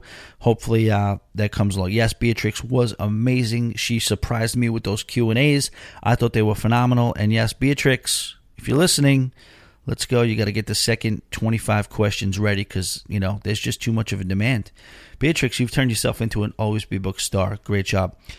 With your people management, all right, so as far as being a cruise director, a lot of people say that to me all the time. I'm, at my job, I run around with the microphone. I do contests. I do games. Yes, I'm not going to lie. I'm going to tell you, yes, I'm tailor-made to be a cruise director 100%. However, no freaking way. I am not taking something that I love so much and have so much of a passion for, and then making it a 7-day-a-week job where I have to sit on this cruise ship for 10 hours a day and this and that. I would never, and not even that I'm saying I haven't in or could get hired, but I'm just saying I love cruising so much. I just want to keep doing it two times a year, maybe hopefully in the future more than that. But I don't want to turn something I love so much into just because they work you. You know what I mean? Like you're not, you're working 7 days a week. You see that? When you go on a cruise and the cruise director's off for the day? No, he's around. So, that's what it is. All right. As far as the term pockets, yes, pockets is just a word. There's no pocket. It was just a transition word because when me and Stu first went on a couple of cruises, we had our eyes peeled for the girls, and if there was a group of girls, pocket on the left, pocket of like a pocket of resistance or a pocket of like a storm cloud. Pocket just means a lot of things in a concentrated area. That's all that means. So we would just say pocket because we're not going to scream across the ship, whoa, look at those, girls over there. We're not going to do that. So we just pocket on the right, pocket 12 o'clock. We would just call it out. So they just got shortened to pocket in general. So the zipper thing, I don't even remember what zippers was. People started running with zippers. Not that I didn't think they were not so pretty girls. I thought it was just like a pocket, maybe 5 or 6 of them, and a zipper, maybe just like 2 or 3 of them. Maybe. I'm not sure. You guys tell me what a zipper is. I'll go with you guys can call that. Yes, cones, like we said. Trish, listen to or read the book Cruise Confidential. And you'll find out a lot about just the inner workings of cruising. I also have a cruising underworld episode. Check that out as well. And I did find out that they call us cones. Cones is just basically another name for barrier. Something the crew has to walk around. We're in their way, and we're annoying to them at all cases. And some people might get offended by that. To me personally, I find it refreshing. We all have jobs, and we all have things about our job that we don't like doing, and we find it annoying. And I just think it's refreshing to know that these are not robots. These are people who come to work, and they get stressed out. And like Juliana said on the, tourist to local episode, she said she worked on a cruise ship, and she's like, she basically was a nice way of saying, people, you guys are morons. You guys are all morons, because the truth is, yes, we tend to turn our brains off on vacation. So we'll just ask these just moronic questions. And, a cone is in your way. A cone you have to go around. A cone is impeding you from getting to where you want to be. And that's what we are on cruise ships to the crew. But yeah, I'm happy to repeat it. Hopefully, you guys said that. I know a lot of people know that already, but just wanted to repeat it for Trish. Hi, Tommy. Hope you are well. I enjoy your podcast and was listening to your latest episode, Just Us. And you mentioned the Carnival Naughty Letter. I was recently on the Carnival Sunshine this past May, and my dear husband received one of these letters.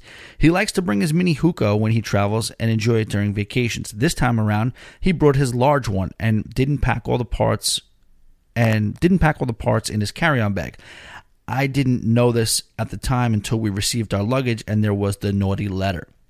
It basically stated that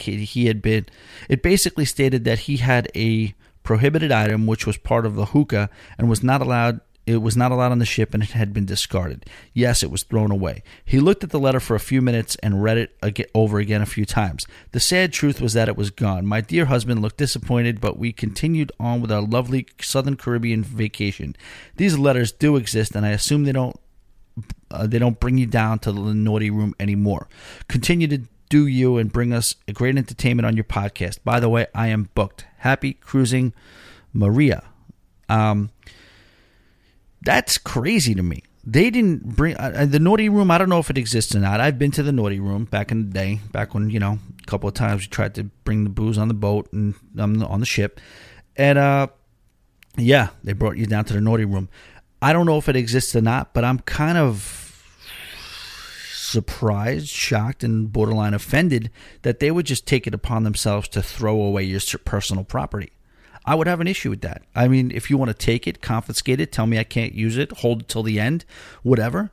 But to discard it and just basically take it from you like it's like you were playing something in school as a school child, and like, no, it's mine. I don't know about that. I don't like that. I would have had something to say to them. I would have had a couple of complaints. Maybe. I don't know what it was, actually. I'm not a hookah guy, so I don't know what those parts were. Maybe they could have deemed to have been dangerous. I don't know. I really don't know. But who knows? It's kind of bewildering to me that they would just take your personal property, but I guess that's what it is. And I'm glad you finished the rest of your vacation having a good time, and I am glad you're booked. Thank you, Maria. Write us again soon. By the way, email Tommy@alwaysbebooked.com or 323-GETAWAY. Be a part of the show, ladies and gentlemen. All right, moving on. Hi, Tommy. I wrote earlier about shortening your podcast. Oh, we found you. This is the guy. I am pleased that you did not follow my advice. A 45-minute podcast would lose a lot of the charm of the longer podcast. What I do is listen to your podcast in chunks. Also, being a teacher with summers off, I have all the time in the world to listen to your podcasts in the entirety. So what do you want me to do? You want me to keep them long during the summer because you're off, and then when you got to go back to work, I'll shorten them up for you? I'm just kidding. I enjoy when you chat who you are listening to in country music. Keep on podcasting, Scotty Mac. Scotty, I appreciate it. I always like to incorporate some music into the podcast as much as possible. Yeah, I think a lot of people listen to the podcast in chunks, and I listen to 3-hour podcasts that are done several times a week. And yes, I listen to them in chunks. If you have long commutes, if you have stuff to do, sometimes it's music, sometimes it's podcast. That's just how I roll. I do realize that they're long, and I think if you did listen to it in one sitting, it's sometimes you're listening to it and you're dialed in, and sometimes it's just background noise. That's just how it is for me. I tune out, tune in, come in, I come and go mentally. And when I only have a half-hour commute, that's back and forth. That's 3 commutes for me, 3 days for me. 3 days for me of commuting if it's a 3-hour podcast. So that's how I do it. But I'm appreciative that you came around, Scotty. I did put it out there because I was wondering. You might be right. I take advice. I don't need to be right. I just want to get it right. You know what I mean? So I listened in and put it out there, and then there was like an onslaught, and they're still coming in. Do not shorten the podcasts. Yeah, and that was one of the things that I was just curious about. Like, why would you care how long it is when you can just turn it off? You know what I mean? All right, moving on. Hey, Tommy. Like you, I am a huge cruise nerd. However, I recently returned from my first resort experience. I was at the Hard Rock Hotel and Casino in Punta Cana, Dominican Republic. I went back and listened to your podcast comparing cruising to the resort experience. Here are my takes. Your buddy Stu was pretty spot on with his analysis. The biggest difference from my trip was the room size and comfort far exceeded any cruise cabin I've been on. The Haven, even the Haven included. So he was on the Haven, and it's still bigger and better. The shower itself was the size of the entire bathroom on most standard cruise cabins. He wasn't exaggerating by saying the rooms are 4 to 6 times the size of cruise cabins, if not more. Plus, all rooms at my resort included a balcony and a hot tub in the room. The campus was huge, gorgeous, and impeccably maintained. I didn't see a speck of dust or filled up trash can anywhere. There were 13 pools ranging from adults only to the party pool to the children and family pool to a lazy river. Chair hoggers was a non-issue. The resort had a casino, which I loved. I know you love your blackjack, so if you ever decide to try a resort, get one with a casino. It was huge, active, and had sports lounge with sports betting available as well. That's actually really cool. They don't have sports betting on cruises. There was an entire desk and staff on site selling numerous excursions if you wanted to experience the fun outside the resort. Basically, you lose out on the tight-knit camaraderie and seafaring adventure of cruise vacations for a more relaxed, comforting experience with a beach at your beck and call and at all times. I'm still in love and married to cruising, but an all-inclusive resort is a great side chick, and I will certainly try out more in the future. Keep up the great work, DJ. DJ, sounds like, yeah, you kind of confirmed a lot of the things that we talked about, and it makes sense. It just, at the end of the day, it comes down to personal preference. I say it all the time, dude. I get why people don't like cruising. Cruising is not for everybody, and I think that's a lot of it why we're so like a tight-knit community of cruisers. I'll say that about just like Aruba. People who cruise are very, very into cruising. It's just this journey that we go on. It's an adventure that we're going on. We're taking on new things. We're seeing what the day brings. We don't know what's going to happen in Aruba. When you wake up in an all-inclusive resort, you're waking up to the same view every day. I don't know, cabin fever maybe? I don't know. I just like that it continues to go on. To me, the word is you're on a journey. You're on an adventure. You know what? You're at the mercy of the sea. You can't get any more connected with the ocean than being in the middle of it on a cruise, and I just love it. That's what I do, and it's just a matter of personal preference. But I appreciate the review. This was pretty informative. It was really cool to know now that there is a sports book at the casino when it comes to all-inclusive. And yes, I would expect that. I would expect if you're on an all-inclusive resort, everything's more spread out. There's probably a little bit more of a comfort level there. That makes sense to me. But, I shouldn't knock it till I tried it. But to this point, I can't take myself off a cruise ship yet. All right, moving on. Hi, Tommy. I wanted to say that your talk about suicide was touching. I am a 44-year-old that has dealt with those thoughts since I was around 9 years old. First time I remember thinking about it. I am grown now and I have not and won't let them consume me, probably out of stubbornness. Haha. I have 5 kids and would never act on the thoughts and affect their lives so negatively. It's something people like me have to deal with every day, even the really good days. It's odd because most people have the self-preservation built into them, so it makes me feel like I'm an outsider a little. Nobody outside my wife and family would ever know I have these thoughts pretty much every day because I don't portray them outwardly. Ironically, my wife is a therapist. Oddly enough, just want to let you know that I appreciate your thoughts. Anyways, thank you for your shows. They are great. Thank you, Jason. Jason, what's up, man? Appreciate the email. The only thing I really will say about this is, first of all, I'm sorry for the struggles that you go through every day, and I'm sorry that you have those thoughts, first and foremost. I can't say I can relate to it, or, it's funny because, you come across people who have, whether it's suicidal thoughts or anxiety or depression or whatever, and it's so hard. Like, you don't know what to say because you almost can't say anything. You know what I mean? I've said things to somebody to help them because they told me they were depressed, and then they just look at you saying, listen, I appreciate you trying to help me, but you just basically writing the manual for what you're not supposed to say to people with depression. So you know what? I don't know what the hell to say. Jason, when it comes to you, you're not asking for me to say anything. I know that. I also am not going to, on this show, pretend that I have anything close to what you would consider expert advice or help or whatever, but I do know for me, sometimes it just helps blowing off steam. It helps knowing that someone else is out there. It helps having a companion. Are you kidding me? I went through stuff. You went through stuff. I threw on Bill Burr Monday Morning Podcast every day, and that took me right out of it. It took me right out of the BS I was dealing with.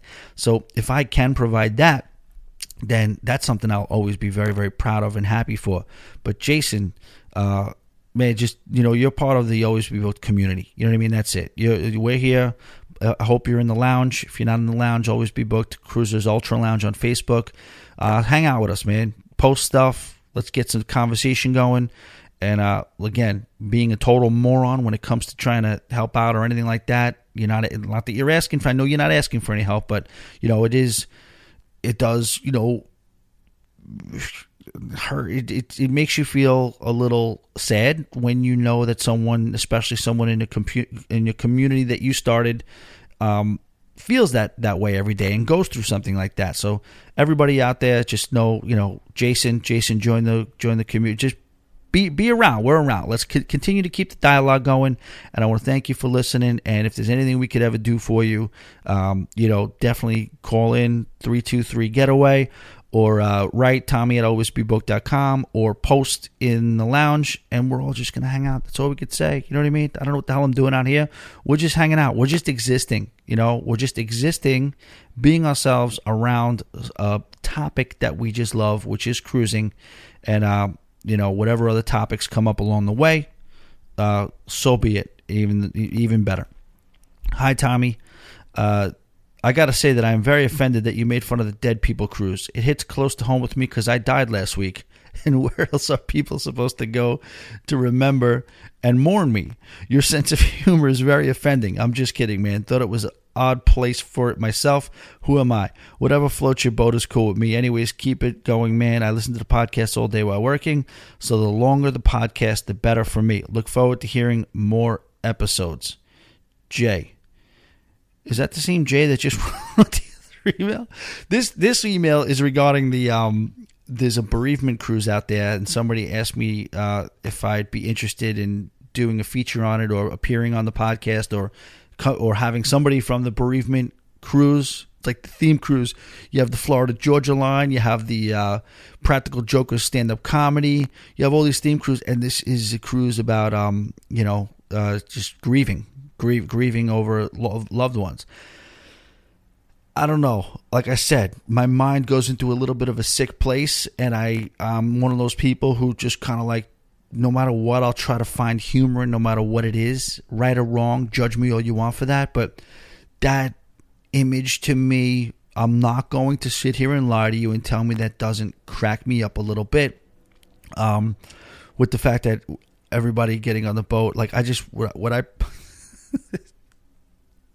it's so bad. I'm so sorry. Whoever I'm offending, I'm so sorry. But I have just automatically, I just, this image in my mind gets conjured up of just people doing conga lines and limbos and electric slides. And then 10 feet away, there's people all dressed in black with their heads bowed, grieving. To me, it's a walking SNL skit to me. But if my serious thoughts on it are absolutely whatever gets you through it. If if putting a whole cruise together of people in mourning is something that is therapeutic to you guys, I think that's great. I probably wouldn't. It wouldn't be my way to grieve necessarily. I would want to get a little bit more separation between those two entities. But it is what it is, and if it helps anybody, if it helps one person, that's great. Jay, I don't know if this is the same Jay that just wrote the last letter, but if it is, that's even better because Jason, you sound like a good dude. That's just the first email. Sounds like a good dude that's got his stuff together, but just has to battle with these thoughts here and there. And then we turn around and we go to an email about, I got to say that I'm very offended that you made fun of the dead people cruise. It hits close to home to me because I died last week. That's hysterical. That's why I love you guys. That's why I love this group. I love the people that follow this podcast. And we ain't perfect. We don't always know the right things to say. We're not necessarily trying to pretend we're, geniuses or anything, but we're all, like I said, just hanging out together. All right, Tommy. I respond to your call to action on the latest ABB podcast, episode 70, regarding the information about MSC and specifically the Meravia. While I was actually scheduled to sail on the seaside, I was able to do a winter Mediterranean cruise for $1,500 less for the same balcony cabin. Wow. And with airfare, only $100 to Europe in the winter compared to South Florida, it was a no-brainer. Airfare only $100 to Europe? Is that real? Wow. So yes, that would be a no-brainer. We have extensive experience cruising, 3 with Carnival, 1 Celebrity, 11 Royal Caribbean, 4 Disney, 3 Holland America, 2 Norwegian cruises, with another Holland America cruise from Amsterdam next week. Damn, that is extensive experience.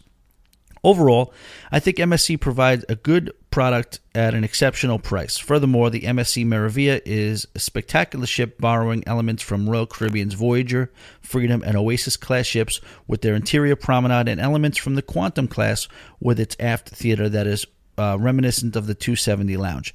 The water park and ropes course is very similar to that found on a newer NCL or Carnival ship.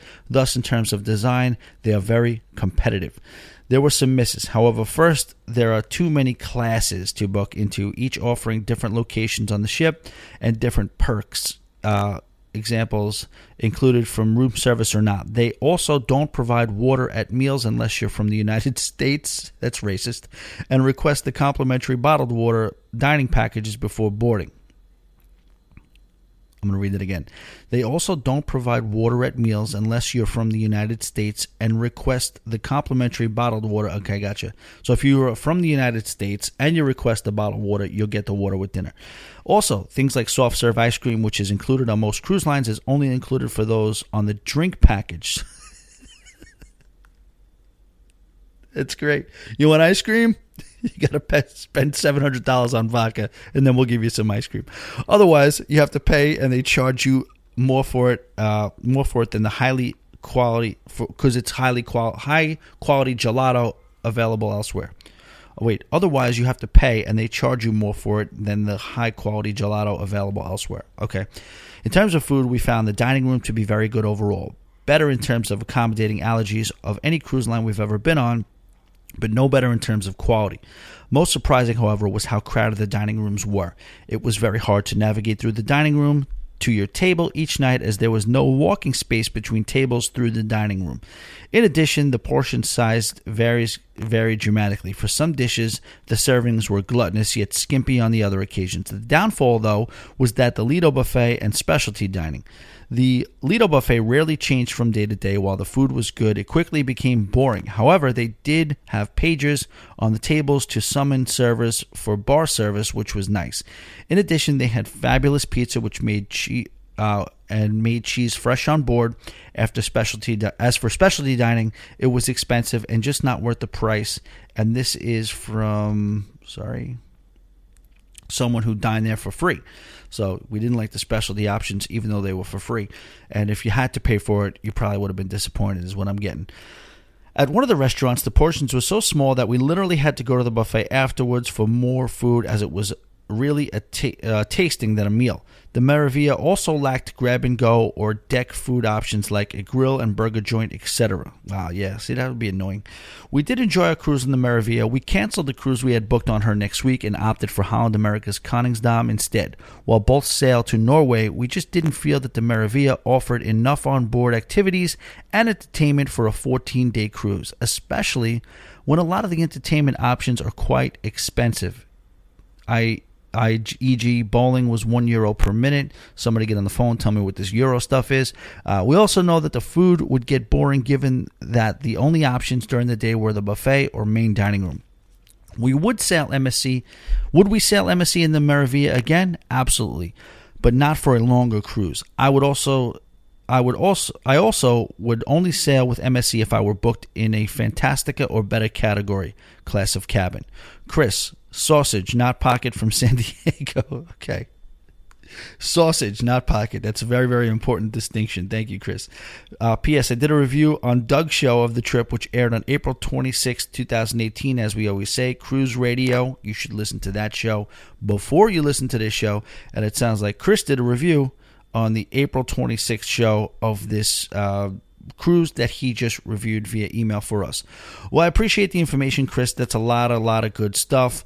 It sounds like all the things that you do here about MSC is slightly exaggerated while still present, but the fact that he says he would cruise on them again, albeit for a shorter cruise, says a lot, and we really, really appreciate that information. A lot of good stuff in there. Specialty dining, Lido buffet, but the main dining room was good, unless you're, chubby like me and have to get up to go to the bathroom throughout your meal because you don't have to climb over people.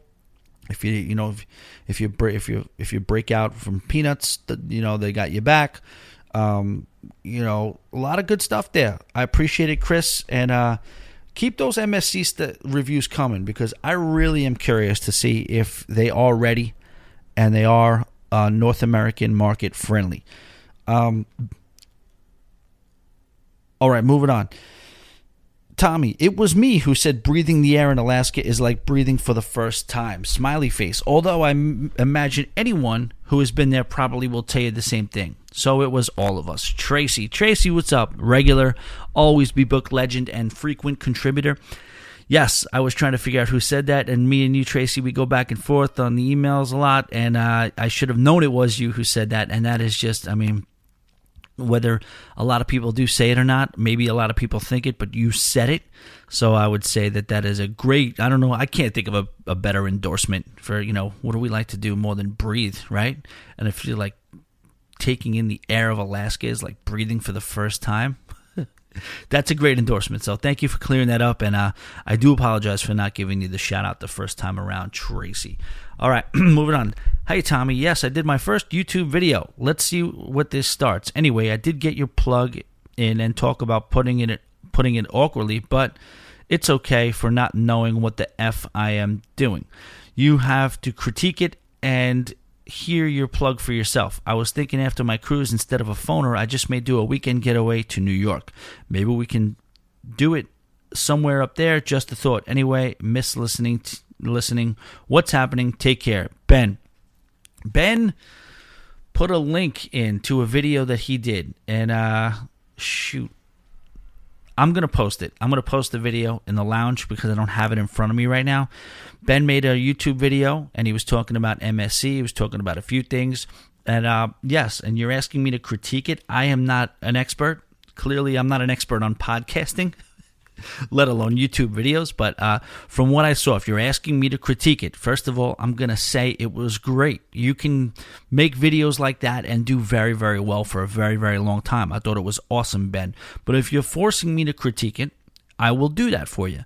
What I noticed, if you wanted to maybe make it better at times, what I would say, go in with maybe a little bit of an index card of talking points, because the only critique I have is that maybe there were some pauses where it did definitely look like you were trying to figure out what you were going to say next. You were trying to decide what direction you were going to go. It was like you're pausing, like as if like maybe, all right, what's next? Where, you know what I mean? Which, honestly, like I said, is just a nitpick. It was fine. The video was really, really good. You're good with the camera, handsome guy on camera, and then that last shot with the cruise ship in the background, that was a money shot. That was great. That looked awesome. And you're I think you're a natural on camera. I think you do very, very well. Very good speaking voice. Yeah, you got check the boxes. I would just say from a content standpoint, prepare. Have, whether it's as detailed as or not detailed as you want to be, know where you're going to go to the next thing. So, whatever your thoughts are, they're coming out and you're chocking it full of audible content. That's all I would say. Other than that, Ben, the video is phenomenal, and I thank you so much for the plug. Following in my footsteps, I don't know, it might be a little bit of a stretch. I don't know if these are you may want to pick a different set of footprints or footsteps to follow, but I am flattered by it, and I do appreciate it, and good luck with that. And yeah, dude, we got to get together. I'll come on, or whatever we're gonna do. All right. Right now, that is it for the emails. I'm going to play a couple of voice messages that I did get from 323 Getaway. This is your opportunity to get on the show. We hope you guys call more often. We want to get you guys in on the action here. We want to have your actual, not just your email, but your voices heard on the Always Be Booked Cruise podcast. And we got a couple for you right now. Here we go. Hey, Tommy, Chris Lepine Christensen from San Diego, California, calling you aboard the Holland America Koningsdam. We are at the North Cape of Norway, the most northern point of continental Europe, and I just wanted to be a listener who called aboard a cruise ship. So now you have one if you haven't had one call before. Hope all is well. Keep up the good work on the podcast, and I will talk to you soon. Take care. That is awesome. So we got an actual live from the most northern tip of Europe on a cruise ship call. Definitely appreciate that. Thanks for weighing in on us. Yep, Tommy, Rob Murphy down here, Pickaway County, Ohio. Yeah. Hey, my accent, I done come up through West Virginia, from Virginia down there, talk more like this in Virginia. Anyway, so most of the people around me don't talk like this, but we do like that country music. Just heard that DJ Ranch ditty, Puffy ditty. I like that music you got up there.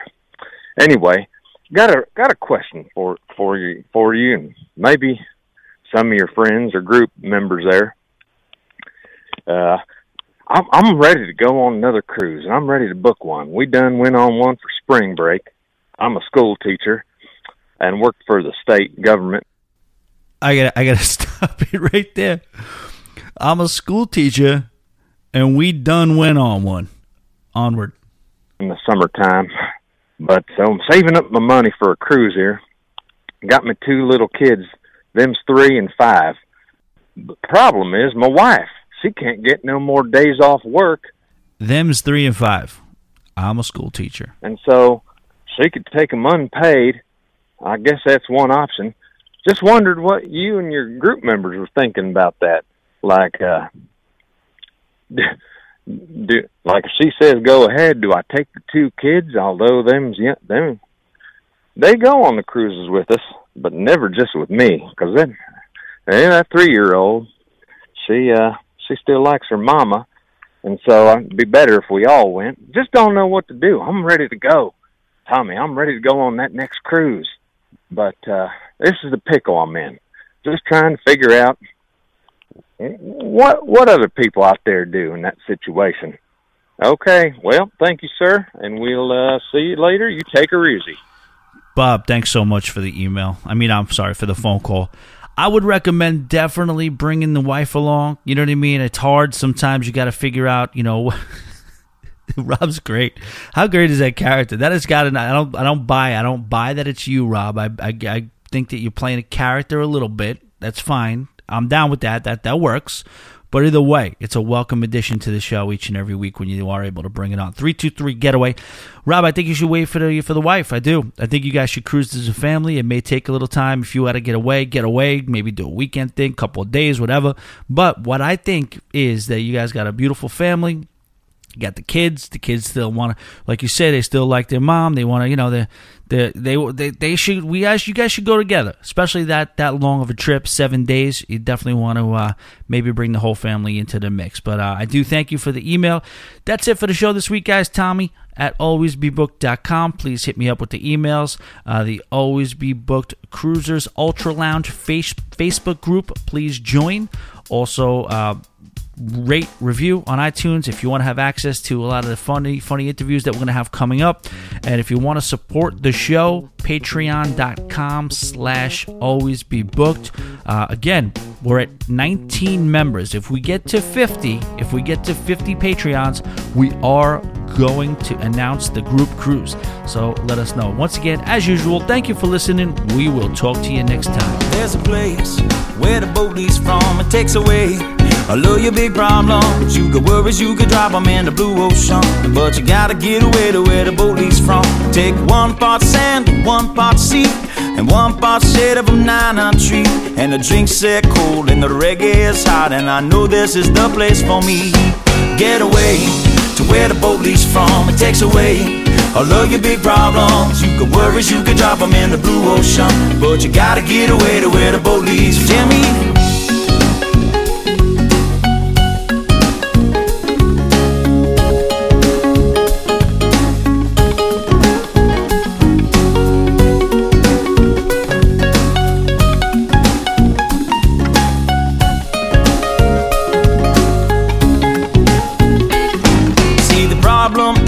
You're right there, There's a perfectly good island somewhere where a ride that floats, and don't grab your coat, you won't need it where we are going.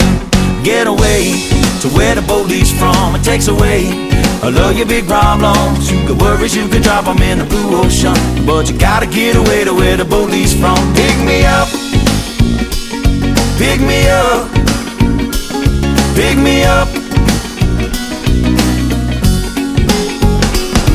Put me down, down in the sand where it's cool. Put me down, and when I fall on my stool, put me down. I'll just leave there till morning comes round.